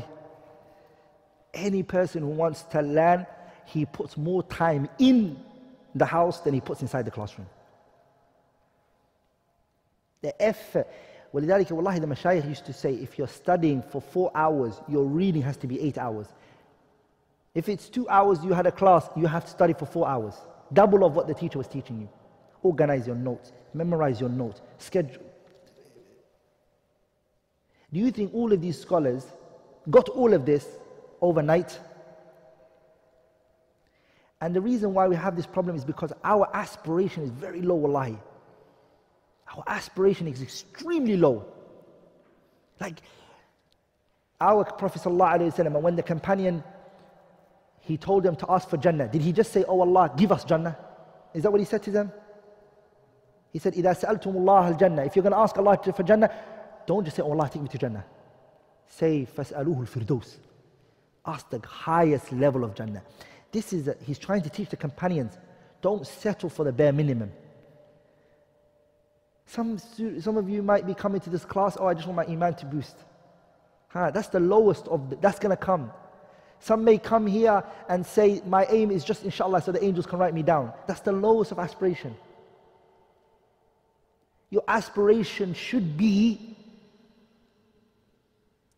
because Allah tabarak wa ta'ala, inna Allah yuhibbu ma'ali al-umur wa yakrahu safsafaha. Allah loves the highest of affairs. Allah loves the greatest of matters. The animal that we know is the king of the jungle. Which one is the animal which is known as the king of the jungle? You know the lion has a qa'idah, a principle. Those of you who watch what's it called? The wildlife. We call it in England, it's called Discovery Channel. Anyone who watches the Discovery Channel will realize lions don't eat dead corpse. The lion has high aspiration. He's the king of the jungle. He can't just take what's being hunted by somebody else, or else he's going to be a loser. So what does he do? He goes out and gets it himself. All together. He will hunt himself. He will do his own thing. You see, exerting your own efforts, putting in a lot of time and hard work gives you that upper hand. Ibn al-Qayyim says, لا بد لكل سالك. Everybody who wants to get to Allah Azza wa Jal, who wants to reach the goal that he's looking for in whatever it is in life, he needs two things, he said. What is it? He said, himmatun turaqih. Aspiration that uplifts him. You need that aspiration. And what else do you need? He said, وَعِلْمٌ يُبَصِّرُهُ وَيَهْدِيهِ. And knowledge that gives you insight. It's not just a mere aspiration, it's you know what to do now. You know what practical steps to take. You know how to go about it. A lot of you spend a lot of time in your cars when you're driving. What do you really listen to when you're in your car? What can you listen to when you're in your car? How many beneficial things can you do in that car? Sit down, do this for me. Go home, if you don't have it, buy a stopwatch. Every time you come into your car, press the stopwatch. When you get out of stop the stopwatch. Note down how long you were in the car for that moment. When the day finishes, look how long you spent in the car. You'll see that you spend in the car a lot. Are we all together, brothers? And you'll realize that if you just got a lecture and you designated a lecture for every time you go into the car, you'd probably finish a series like that. Are you there, brothers? Are you there, brothers? I remember a time I took the tafsir of Abdurrahman Nasir Sa'di. You know the tafsir of Abdurrahman Nasir Sa'di? It's a 1-volume tafsir book. Before I go to sleep, every day 15 to 20 minutes, that was my decision to go through it. Are you there, brothers? 15 to 20 minutes. In 2 years, I finished it. I didn't go out of my way. It's just next to my pillow. I get it out, read it for those 10, 15 minutes. And was I continuous and consistent on it? No. There were times I was missing, there was weeks that I didn't do it. But I finally finished.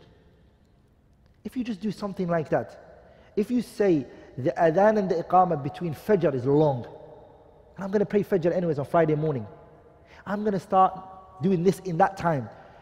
1 year you'll see that you have achieved something. We have this mindset, which is that we have to have a lot of hours or nothing.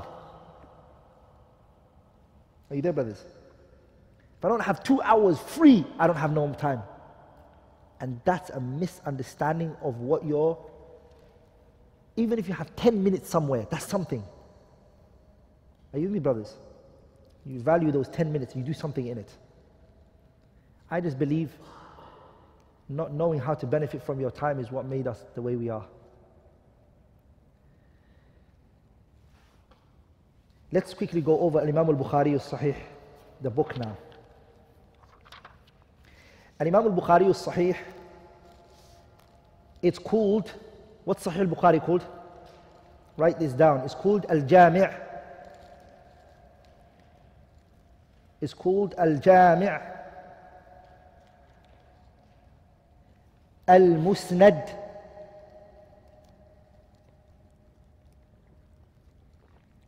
Al-Jami' Al-Musnad Al-Sahih Al-Jami' Al-Musnad Al-Sahih Al-Mukhtasar من أمور رسول الله صلى الله عليه وسلم وسننه وأيامه. الجامع المسند الصحيح المختصر من أمور رسول الله من أمور رسول الله صلى الله عليه وسلم وسننه وأيامه. الجامع المسند الصحيح المختصر من أمور رسول الله صلى الله عليه وسلم وسننه وأيامه. That's the name of the book. That is the name of the book. By understanding the name of the book, what are we going to learn? The content of the book.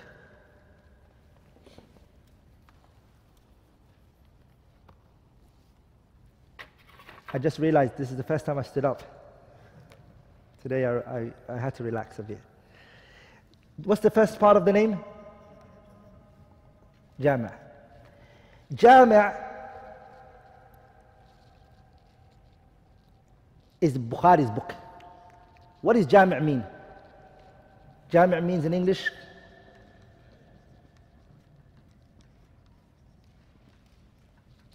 so what does it actually mean, comprehensive? It means this book is not specific to Aqeedah. It's not specific to fiqh. It's not specific to tafsir. It's not specific to fada'ilul a'mal. It's not specific to virtues and manaqib. It means it has all of them. Jami' means it has every single thing here. Whereas if you go to Sunan Abi Dawood and Ibn Majah and Nasa'i, they are specific to fiqh related issues. Are we all together? Like in Bukhari's kitab is Jami'. What is it? Jami'. It's comprehensive. Okay? ولذلك the scholars they mention, for a book to be Jami', it has to have 8 fields inside it. How many?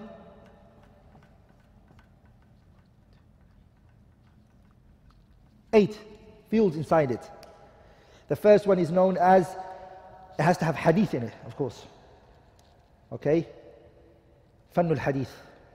So it has, number 1, it has to have hadith. Does Imam al-Bukhari's hadith? Of course, it's a hadith book, aslan. And then he has to have al-aqa'id, aqidah related issues.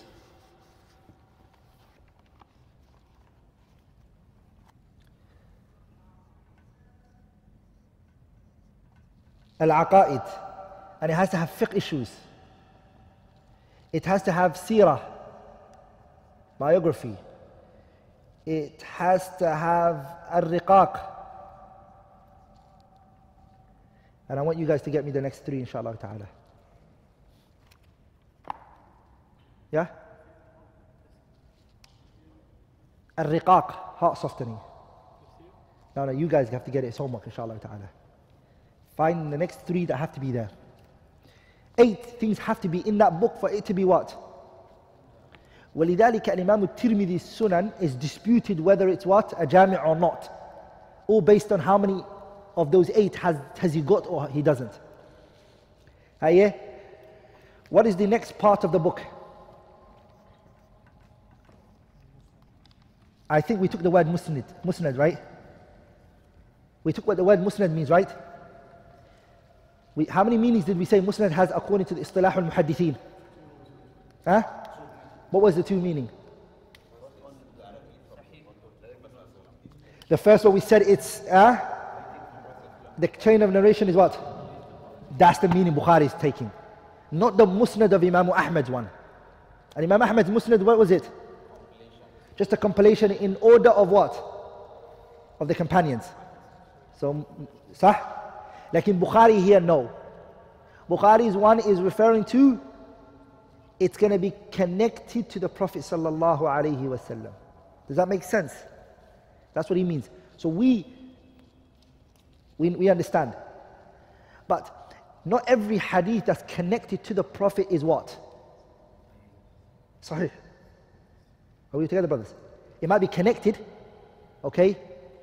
But there might be a person whose memory is what? Weak or something. Or there might be a hidden defect in there. So he brought the 3rd condition, which is what?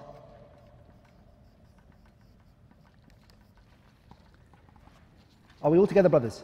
Now, here I want you to all understand. Please understand this point. If you do, you'll be successful in understanding Sahih al-Bukhari. Are we all together, brothers? And that is, from the name, what did we say we understand? We understand the book, the content of the book. We understand the methodology of the author. And we also understand how the book works. Sahih? So we said the kitab is Jami'. That's good. And he said it's what? Musnad, right? Musnad means the hadiths are what? From Bukhari to the Prophet, it's connected. If we find in his Sahih hadiths which are not connected, what do we do? These are side points. Okay? They're not from his Sahih. Does that make sense? Does that make sense? I want you to understand this. If we find a hadith which are known as mu'allaqat, which we'll speak about, where Bukhari himself says, Qala Rasulullah, and he doesn't mention how he heard it from the Prophet. He doesn't bring a chain for it.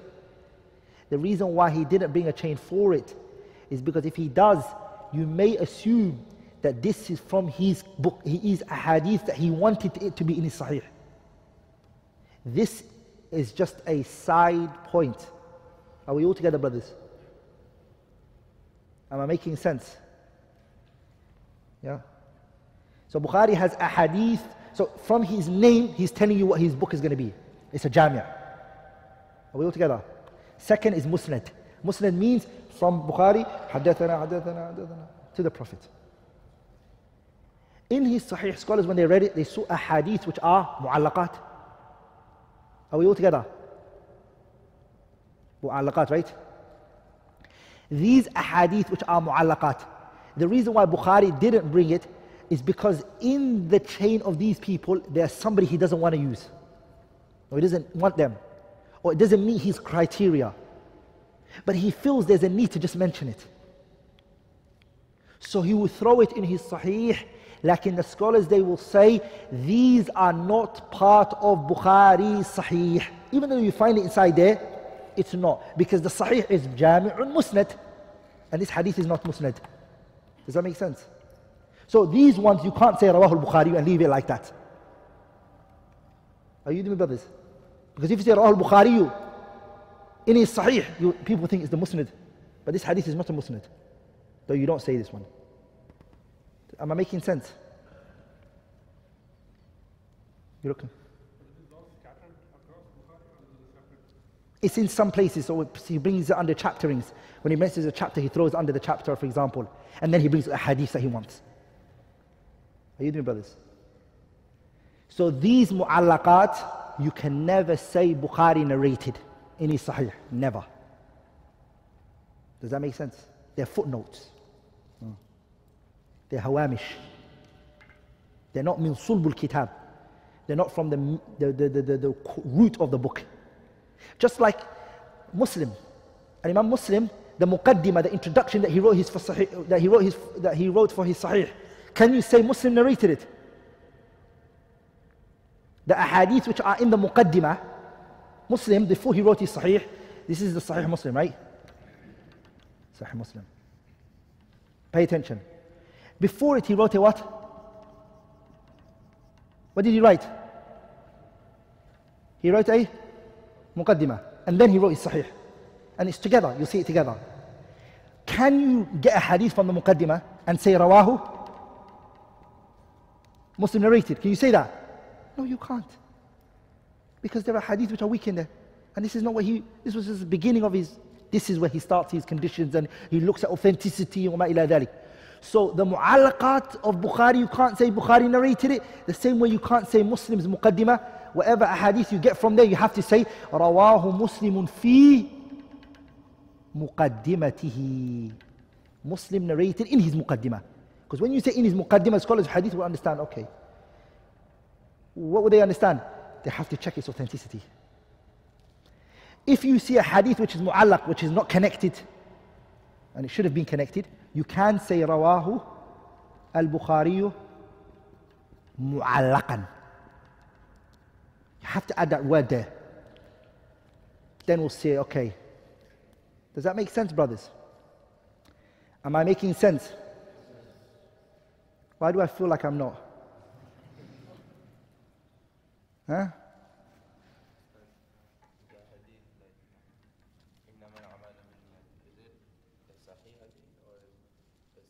Bukhari, every time he brought it from himself to the Prophet ﷺ.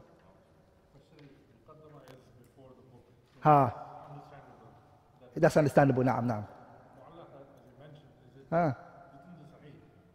Yeah. So, but the thing he will do, he generally brings it in the bab. So, you know the bab, when he writes the bab, under it he'll bring it. And then he'll start the hadiths. As you know, Bukhari doesn't have a muqaddimah aslan. If I go too much into it, I'm scared I might confuse you, but I think I'll have to now. Because you guys seem to be confused. Okay, let me say something to you guys. There's something called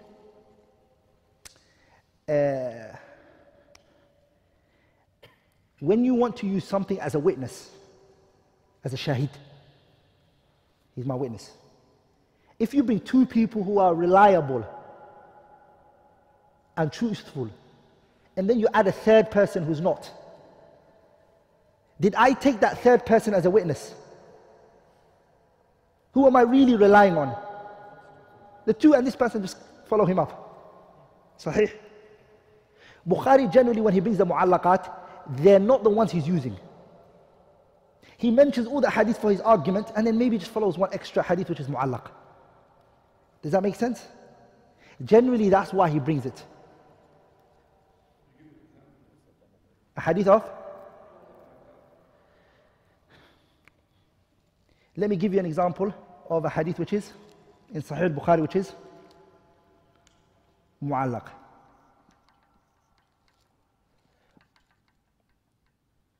I don't know one from the chain of Sahih al-Bukhari, Sahih. Like I know one from Muslim. That comes to my mind fast now. The statement of Yahya ibn Abi Kathir.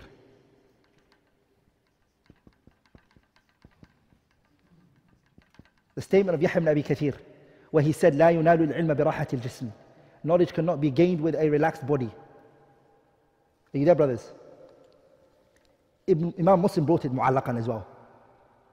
Who? Al-Imam Muslim. He says, قال يحيى بن أبي كثير.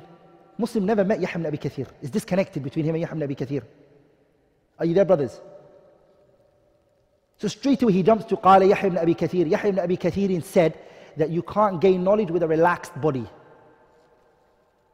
The question here is, why did Muslim bring it? Muslim doesn't want you to take this hadith as a sahih or not. He doesn't care. It doesn't bother him because he's not using it for evidence. But because Muslim was writing so many different chains when he did this, and he brought so much narrations, he felt to tell you that all of this effort that I exerted here, it wasn't easy. I went through a lot of hardship for it. So he topped it up with the statement of who? قال يحيى بن أبي كثير لا ينال العلم براحة الجسم. Does that make sense?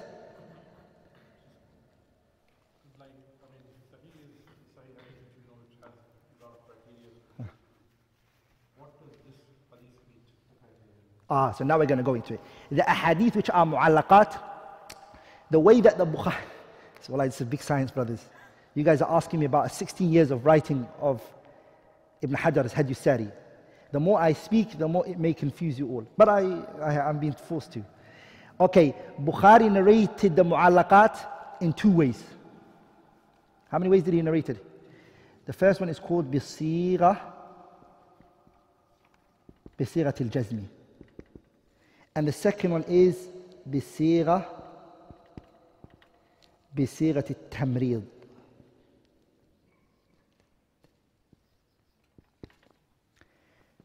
Like for example, Bukhari, even that though the mu'allaqat are not from his conditions. They're not from his conditions. His conditions is going to be musnad and it's going to be sahih. That's not his condition. That's a side point. But even then, he still wants to tell you whether it's authentic or not. Even if it's authentic, it's still not from his conditions. Are we all together, brothers? If he wants to indicate that this hadith is sahih, he will say, قال رسول الله, for example. Or whoever he's attributing it to, he will say, قال. قال shows jazm, he said. Tamrid says, قيل. Ama ruwiya. It was narrated from him. It was said that he said. If he says it was said that he said, to him it's weak. Are we together, brothers? If he says ruwiya, to him he's trying to say it's what? It's narrated that the Prophet said this. It's weak to him. Whereas here he would have said qala, rawa, and etc. He will say hukiya. These are all tamrid forms. There's words that he would use. This is an indication that it's what? Weak according to who? Bukhari himself. But is it always the case? It can also, no, some scholars go after him and they say, no, it's not weak, it's actually sahih. And some people say, no, it's whatever he made sahih. Some scholars may say, no, it's weak. The point being, it's not from his conditions. Whatever you believe of it, this is not min shurut al-Bukhari. Are we all together, brothers? Am I making good sense here? No? Yes? I am, right? Just to amaze you even more, Ibn Hajar, what he did was, he got all of the hadith which were in Bukhari, which were mu'allaq, he authored a book and he brought all the chain for each one. And he called it Taghliq al-Ta'liq. What did he do? All of those ahadith which are mu'allaq, that I said are disconnected, Ibn Hajar went to the other books and he tried to find a chain for it. And he authored one particular book where he called it Taghliq al-Ta'liq. He's an imam, right, Ibn Hajar? Are we all together, brothers? Separately. And in his Fath al-Bari, every time he sees those mu'allaqat Ibn Hajar, he'll bring the chain for it for you over there as well. But that's a side point. Okay? There's many more things that can be said about the mu'allaqat, but we won't go into it.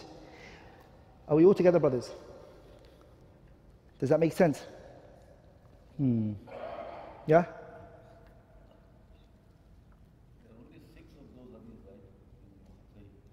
Al-Imam al-Bukhari Sahih, the hadith which are mu'allaq. Not that I know of right now, the adad, I can't remember the numbers.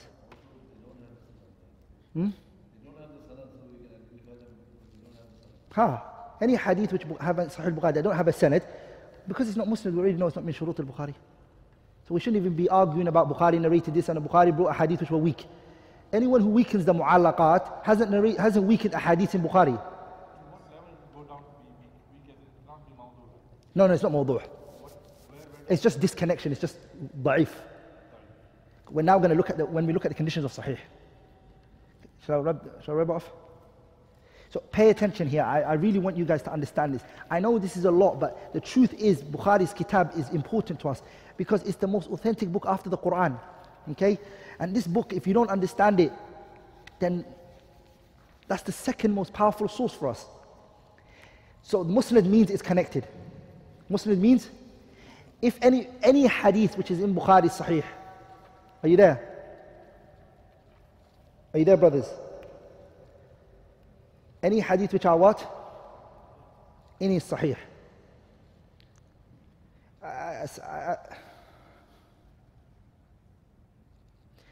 Shall I bring this example or am I bringing a doubt to you guys? It's a good question. It's regarding those who say the permissibility of music and they say the hadith which is in Bukhari is weak because of this concept of mu'allaq. Should we explain it or should we just leave that?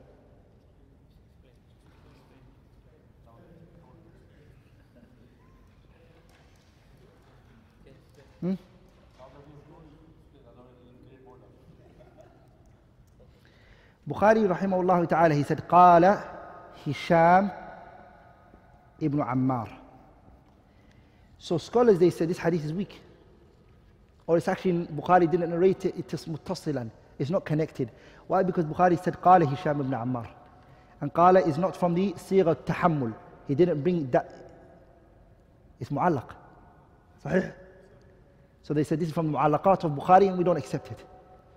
Are we all together? ولذلك ابن العراقي, what did he say? He says, عنعنة كخبر المعازف لا تسغي لابن حزم المخالف. Who said that this? Who brought this argument? Ibn Hazm al-Zahiri. The response to this is, number one, is Hisham ibn Ammar is from what? From Shuyukh al-Bukhari. Are we all together? He's from the what? He's from the what? Shuyukh of Imam al-Bukhari. Imam Bukhari took from Hisham ibn Ammar. Even if he said Qala here. Are you there, brothers? Does that make sense? That's number one. Number two, Bukhari, when he narrates with Qala, or when he narrates with An, or Qala, and he doesn't use Haddathana, or Akhbarana, and the person is narrated from is somebody who he met, of course, the scholars, they say, this qaida is good. An, Ana, An'anatul Bukhari, the An'ana of Bukhari, because the Qala and An here means the same. An'anatul Bukhari mahmulun ala ittisal. That the An'ana of Bukhari, Bukhari's Qala or An from his own Shaykh, it's considered that he heard it from him. That's number two, the second argument. The third answer is Ibn Hajar brings, even if we dismiss all of that, Ibn Hajar brings a chain for it here. In which book? At-Taghliq. At-Ta'liq. So, you have 3 answers. You there, brothers? Which is the famous hadith that we're talking about here, is the hadith where the Prophet ﷺ said, لا يكونن أقوام من أمتي يستحلون الحر والحرير ولا ينزلن أقوام إلى جنب عالم يروح عليهم بسارحة لهم. The famous hadith where the Prophet ﷺ said, there's going to be from ummah those who are going to make khamr for themselves permissibility, they're going to make silk for themselves permissibility, and they're going to make music permissible for themselves. We've seen people make khamr permissible, they call it juice now in the UK. يسمونها بغير اسمها, to make it halal, so they call it juice, it's not called alcohol anymore. And silk, well, a lot of men are wearing silk, and they'll say to you, it was wrong, what's the problem, and etc. I remember one guy, I said to him, Akhi, silk for men is not permissible. He said, why would God actually be so concerned about my silk jacket? Nah? Why would he be so concerned about the silk jacket I'm wearing? Are you there? Has he got better things to do in life? Allah ajib. And he's meant to be a Muslim. The second one was what? Music. And the hadith of music was mentioned in what context? Of khamr, that is by default known by every Muslim that is haram, right? And silk, that's known to everybody that is haram. Music was mentioned right next to it. And then the Prophet told us in that there's going to come a destruction for those people who are listening to music. Allah is going to deform them. What is he going to do? He's going to change their form. And it's ajib today, if you actually look at the rappers and the musicians, if you look at them who are rapping today, the noises that they make from their mouths and the way they jump around, Allah has actually made them into monkeys. It's ajib, right? Allah has actually deformed them. You can see the process is starting. They're jumping around. Some of them, their names is called Dog. That's his name. You see? هذا حقيقة, it's a reality. So, and by the way, the music that these scholars are talking about is what type of music? Is it the same one that we're talking about today? Wallahi, imagine they saw this music with the videos that it comes with and everything, subhanallah. إِنَّ الْغِنَى يُنْبِتُ فِي الْقَلْبِ النِّفَاقِ. Wallahi, anybody who listens to music, hypocrisy is not far from them. And today, the source of khaba'ith, filth, is what? Wallahi, it's around this thing. Filthy. The things that it does to people. Depression, anxieties, women having problems in marriages, listening to music after they get depressed and sad. Wallahi, darar. The lyrics that they hear and they take it in, and what they take, it's filthy, wallahi. ولذلك Allah says in the Quran, واستفزز من استطعت منهم بصوتك وأجلب عليهم بخيلك ورجلك وشاركهم في الأموال والأولاد وعدهم وما يعدهم الشيطان إلا غرورا. Like this is when Allah took Iblis out of Jannah, Allah told Iblis, terrify them and control them with your what? Mufassirin. I'm talking about Sa'id ibn Jubayr and Qatada and great Mufassirin. You know what they said that the voice is here? Music. That the voice that shaitan is going to use to misguide is going to be what? It's going to be music. Do you mean to say that al-mawquf hadith will not be a part of this? Bukhari is sahih. Are there ahadith which are in it to the companions? Is it part of his conditions? No, it's musnad.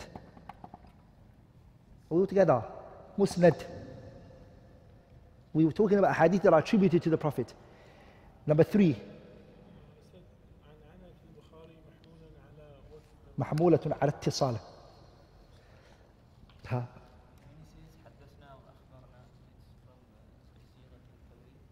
No. حدثنا أخبرنا is من صيغ التحمل, which is صريح. Generally speaking, the scholars of hadith, if you have to narrate a hadith, you have to say, I heard, I was told. You have to say, they want that direct word. Because if you say, from Abu Salih, for example, are you with me, brothers? How did it come to me from him? There could be 10 people between me and him. Sahih? Did I lie like him? I didn't lie. But I said from. So the word qala and an, it takes like the word from. Scholars of hadith, they no, it's not from all. Did you hear it or not? Does that make sense? Bukhari, that condition is not put on him. You know why? Because when he uses his from and he uses his haddathana and akhbarana, he uses it simultaneously. Bukhari was never known to drop anyone out. Does that make sense? That's why they say an'anatul Bukhari mahmulatun ala ittisal. This is too much information. It's going to be hard to digest everything. Are you there, brothers? And some of you guys are just new to the second module. Yeah. But it's good to know all of this, wallah. It's a big book, but it has a lot of science behind it. Number 3, what did we say is part of the name of the book? Yeah? It is what? A hadith which is weak. Because to know sahih is good to know what?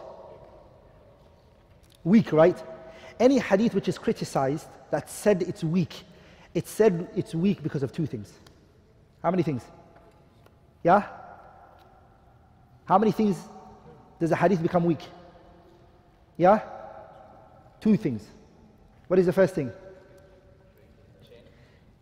Yeah, sanad. As-saqtu fi sanad, the disconnection of the chain.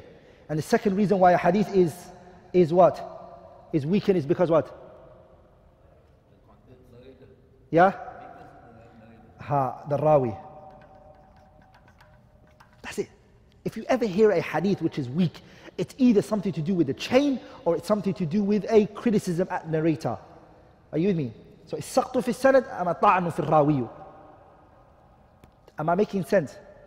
The type of disconnection is 2. The disconnection is 2 types, and the criticism of the narrator is 2 types. The disconnection is, there's a disconnection which is apparent, and there's a hidden disconnection. Sah? And there's 4 from here. How many? Mursal, mu'allaq, munqati', mu'dal. 4. And the hidden one is 2. Mursalul khafi and mudallas. Here is 2. What is it? It's adala, the integrity of the narrator, and his memory, which is his dabt. 5 come out of here, 5 come out of here. Here is bid'ah, fisq, kufr, wa ma ila dhalik. And then here his dabt is what? Khifatul dabt and fuhshul ghalat. It's 5. Brothers? Was that easy for you guys to write? The point is, Bukhari made sure that didn't happen to his Sahih. His book is what? Muttasilu sanad. The chain is connected. There's no criticism in the narrator, whether it be criticism in terms of their integrity or their precision. Bukhari doesn't have that. The 4th thing of the name of the book was what? Al-Mukhtasar, right? What does it mean, Mukhtasar? Summary. Does it mean Bukhari is Sahih? It has all of the ahadith that are Sahih on the face of this earth. And anything other than what is Bukhari is not Sahih. Is that what we're going to say? Or did Bukhari just summarize to some of the ahadiths that are Sahih? Does that make sense? It's Mukhtasar. The book is summarized. It's not all the ahadith which are Sahih.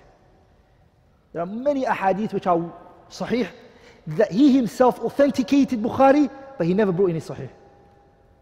Are you there, brothers? In some of his other works, like his other books, Adab al-Mufrad, there's a hadith which he authenticated it there, but he doesn't bring in his Sahih. There are hadith which he authenticated, which he narrates in his Juz' Raf' al-Yadayn, Qira'at Khalf al-Imam. The reason why he didn't bring it here is because this book is not just authentic, it's the elite of the elite. The best he brought. Are we all together? What's the last part of the book? من أمور رسول الله صلى الله عليه وسلم وسننه وأيامه. That's just the explanation of that it's related to the Prophet صلى الله عليه وسلم. It's just the completing of the book. It's the sunnah and the days of the Messenger صلى الله عليه وسلم. And then if you understand these 4 and you go into it, what does Jami' mean? And you learn it properly. And Musnad, you study the word Musnad into more details, and you look at the opposite things, the hadith which Bukhari brought, which are mu'allaq, and you study that more. And you look at Sahih and its conditions, and this and that. And you look at the Mukhtasar, how many ahadith which are Mukhtasar in the Sahih, you really will know the Sahih book. Am I making sense? Today we took both classes in one class. But that's not a problem because the tafsir were very good. The class in tafsir, we're ahead, alhamdulillah. I'm aware. This one we were behind. We should have done Bukhari last lesson. Any questions? Two questions. The first one, Alat Salah. is that always the case? Always with Imam al-Bukhari. And the other is, can you say the poem at the end? Let me write the poetry for you guys. Anybody have any other questions?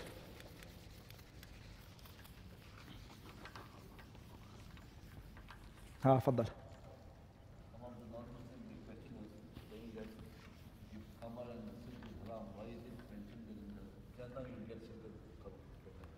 Say that one more time.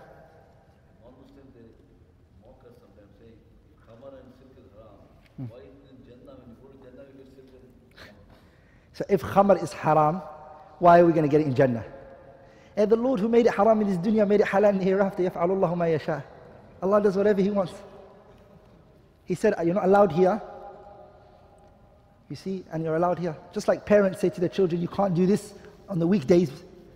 And on the weekend you can do it if you want to. صح? وَلِلَّهِ الْمَثَلُ الْأَعْلَى. Are you there? You can't play Fortnite. Yeah, mushkila. On the weekdays. And you can play it on weekends. It's the same problem, right? Whether the child plays it on fourth day. Yeah, parents.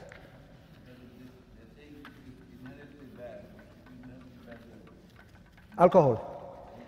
Yeah, the nature of the one in Jannah is different. ولذلك Abdullah ibn Abbas, he said, anything that was mentioned in this dunya and it shares the name with it in the hereafter, فَالِاشْتِرَاكُ إِنَّمَا فِي الْإِسْمِ. The only thing that they share is what? The name. Because Jannah is مَا لَا عَيْنٌ رَأَتْ وَلَا أُذُنٌ سَمِعَتْ وَلَا خَطَرَ عَلَى قَلْبِ بَشَرٍ. Jannah is a place eyes have never seen, ears have never heard of, and has never come to the heart of any person. So do we all believe Jannah is a place eyes have never seen? Do we all agree? Even Adam didn't see Jannah? Are you sure? And Allah said, "Udkhulul Jannah." Jannah.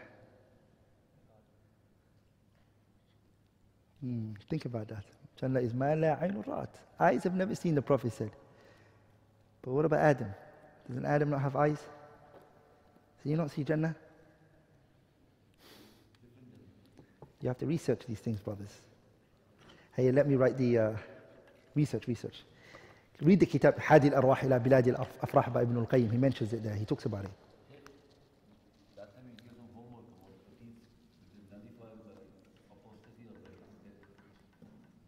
I said I'm going to give them homework. Do you want me to give the homework now? Oh yeah, I need it, yeah. Okay, I'm going to ask you guys. Okay, wait. Buy that book if you haven't got it. And try to read it. It's called Hadi al-Arwah by Ibn al-Qayyim. He talks about that question I just asked about Jannah.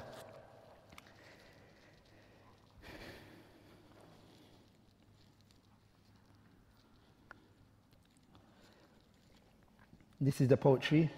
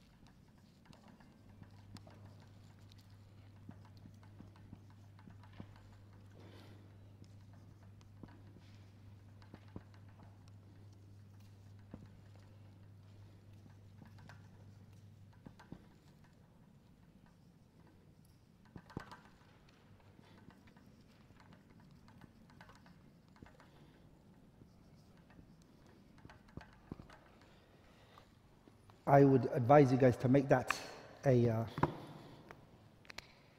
try to write that inshallah ta'ala in a book, an A5, stick it on your wall, maybe 2-3 places in your house.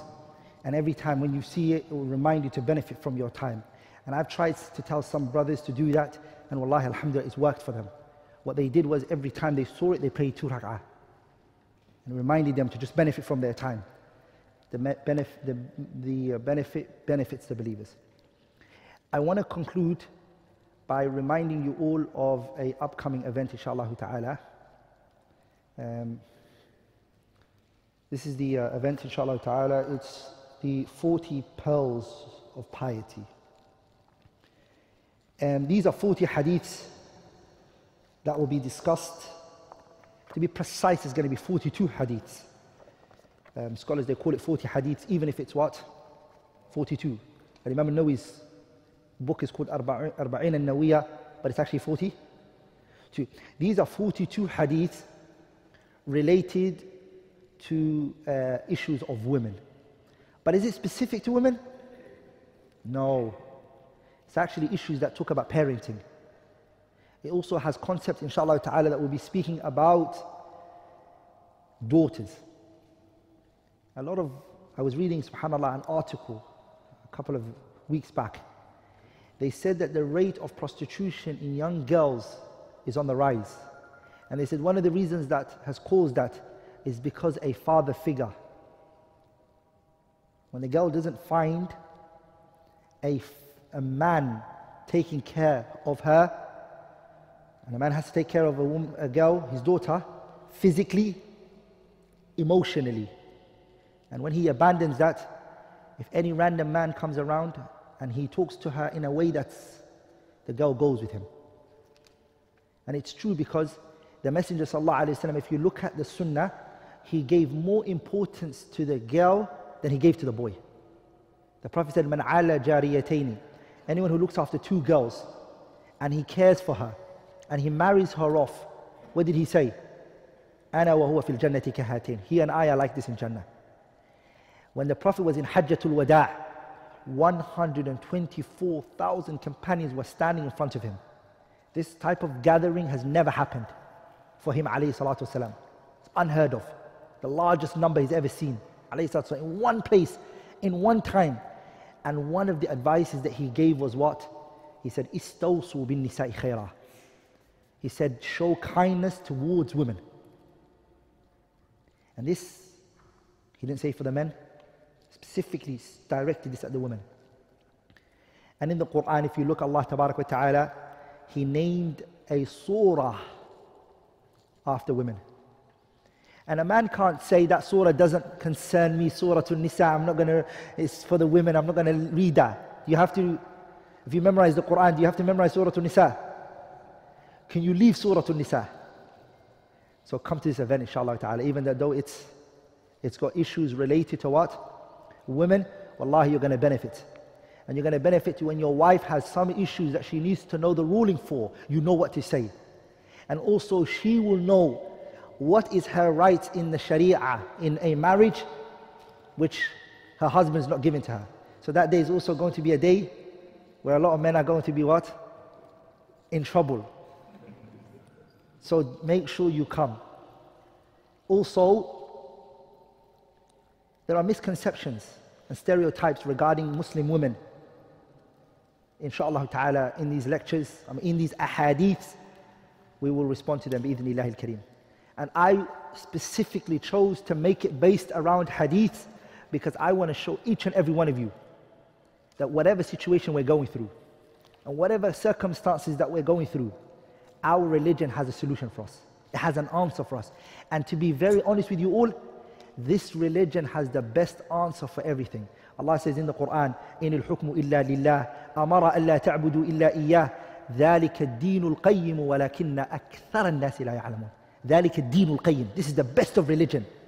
Walakinna akthara an-nasi la ya'lamun. But the majority of the people don't know. Allah says in another ayah, وَمَنْ أَحْسَنُ مِنَ اللَّهِ حُكْمًا لِقَوْمٍ يُوقِنُونَ. Who's better than Allah in judgment? So these ahadiths, when sisters read it and brothers who are going to come, inshallah ta'ala, listen to it, you will realize this was what was missing from your household. This was what your family needed, inshallah ta'ala. We'll be doing that bi'idhnillahi al-kareem. So please come. The date is on the poster, inshallah ta'ala. It's on the 30th of this month.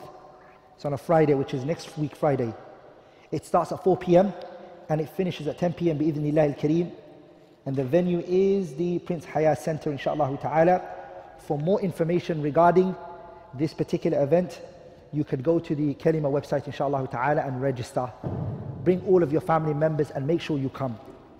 It's not wise for a father to come and to bring his wives and kids and his daughters and he leaves, because that's not setting a good example. Come with your pen and paper, inshallah ta'ala, and listen, inshallah ta'ala.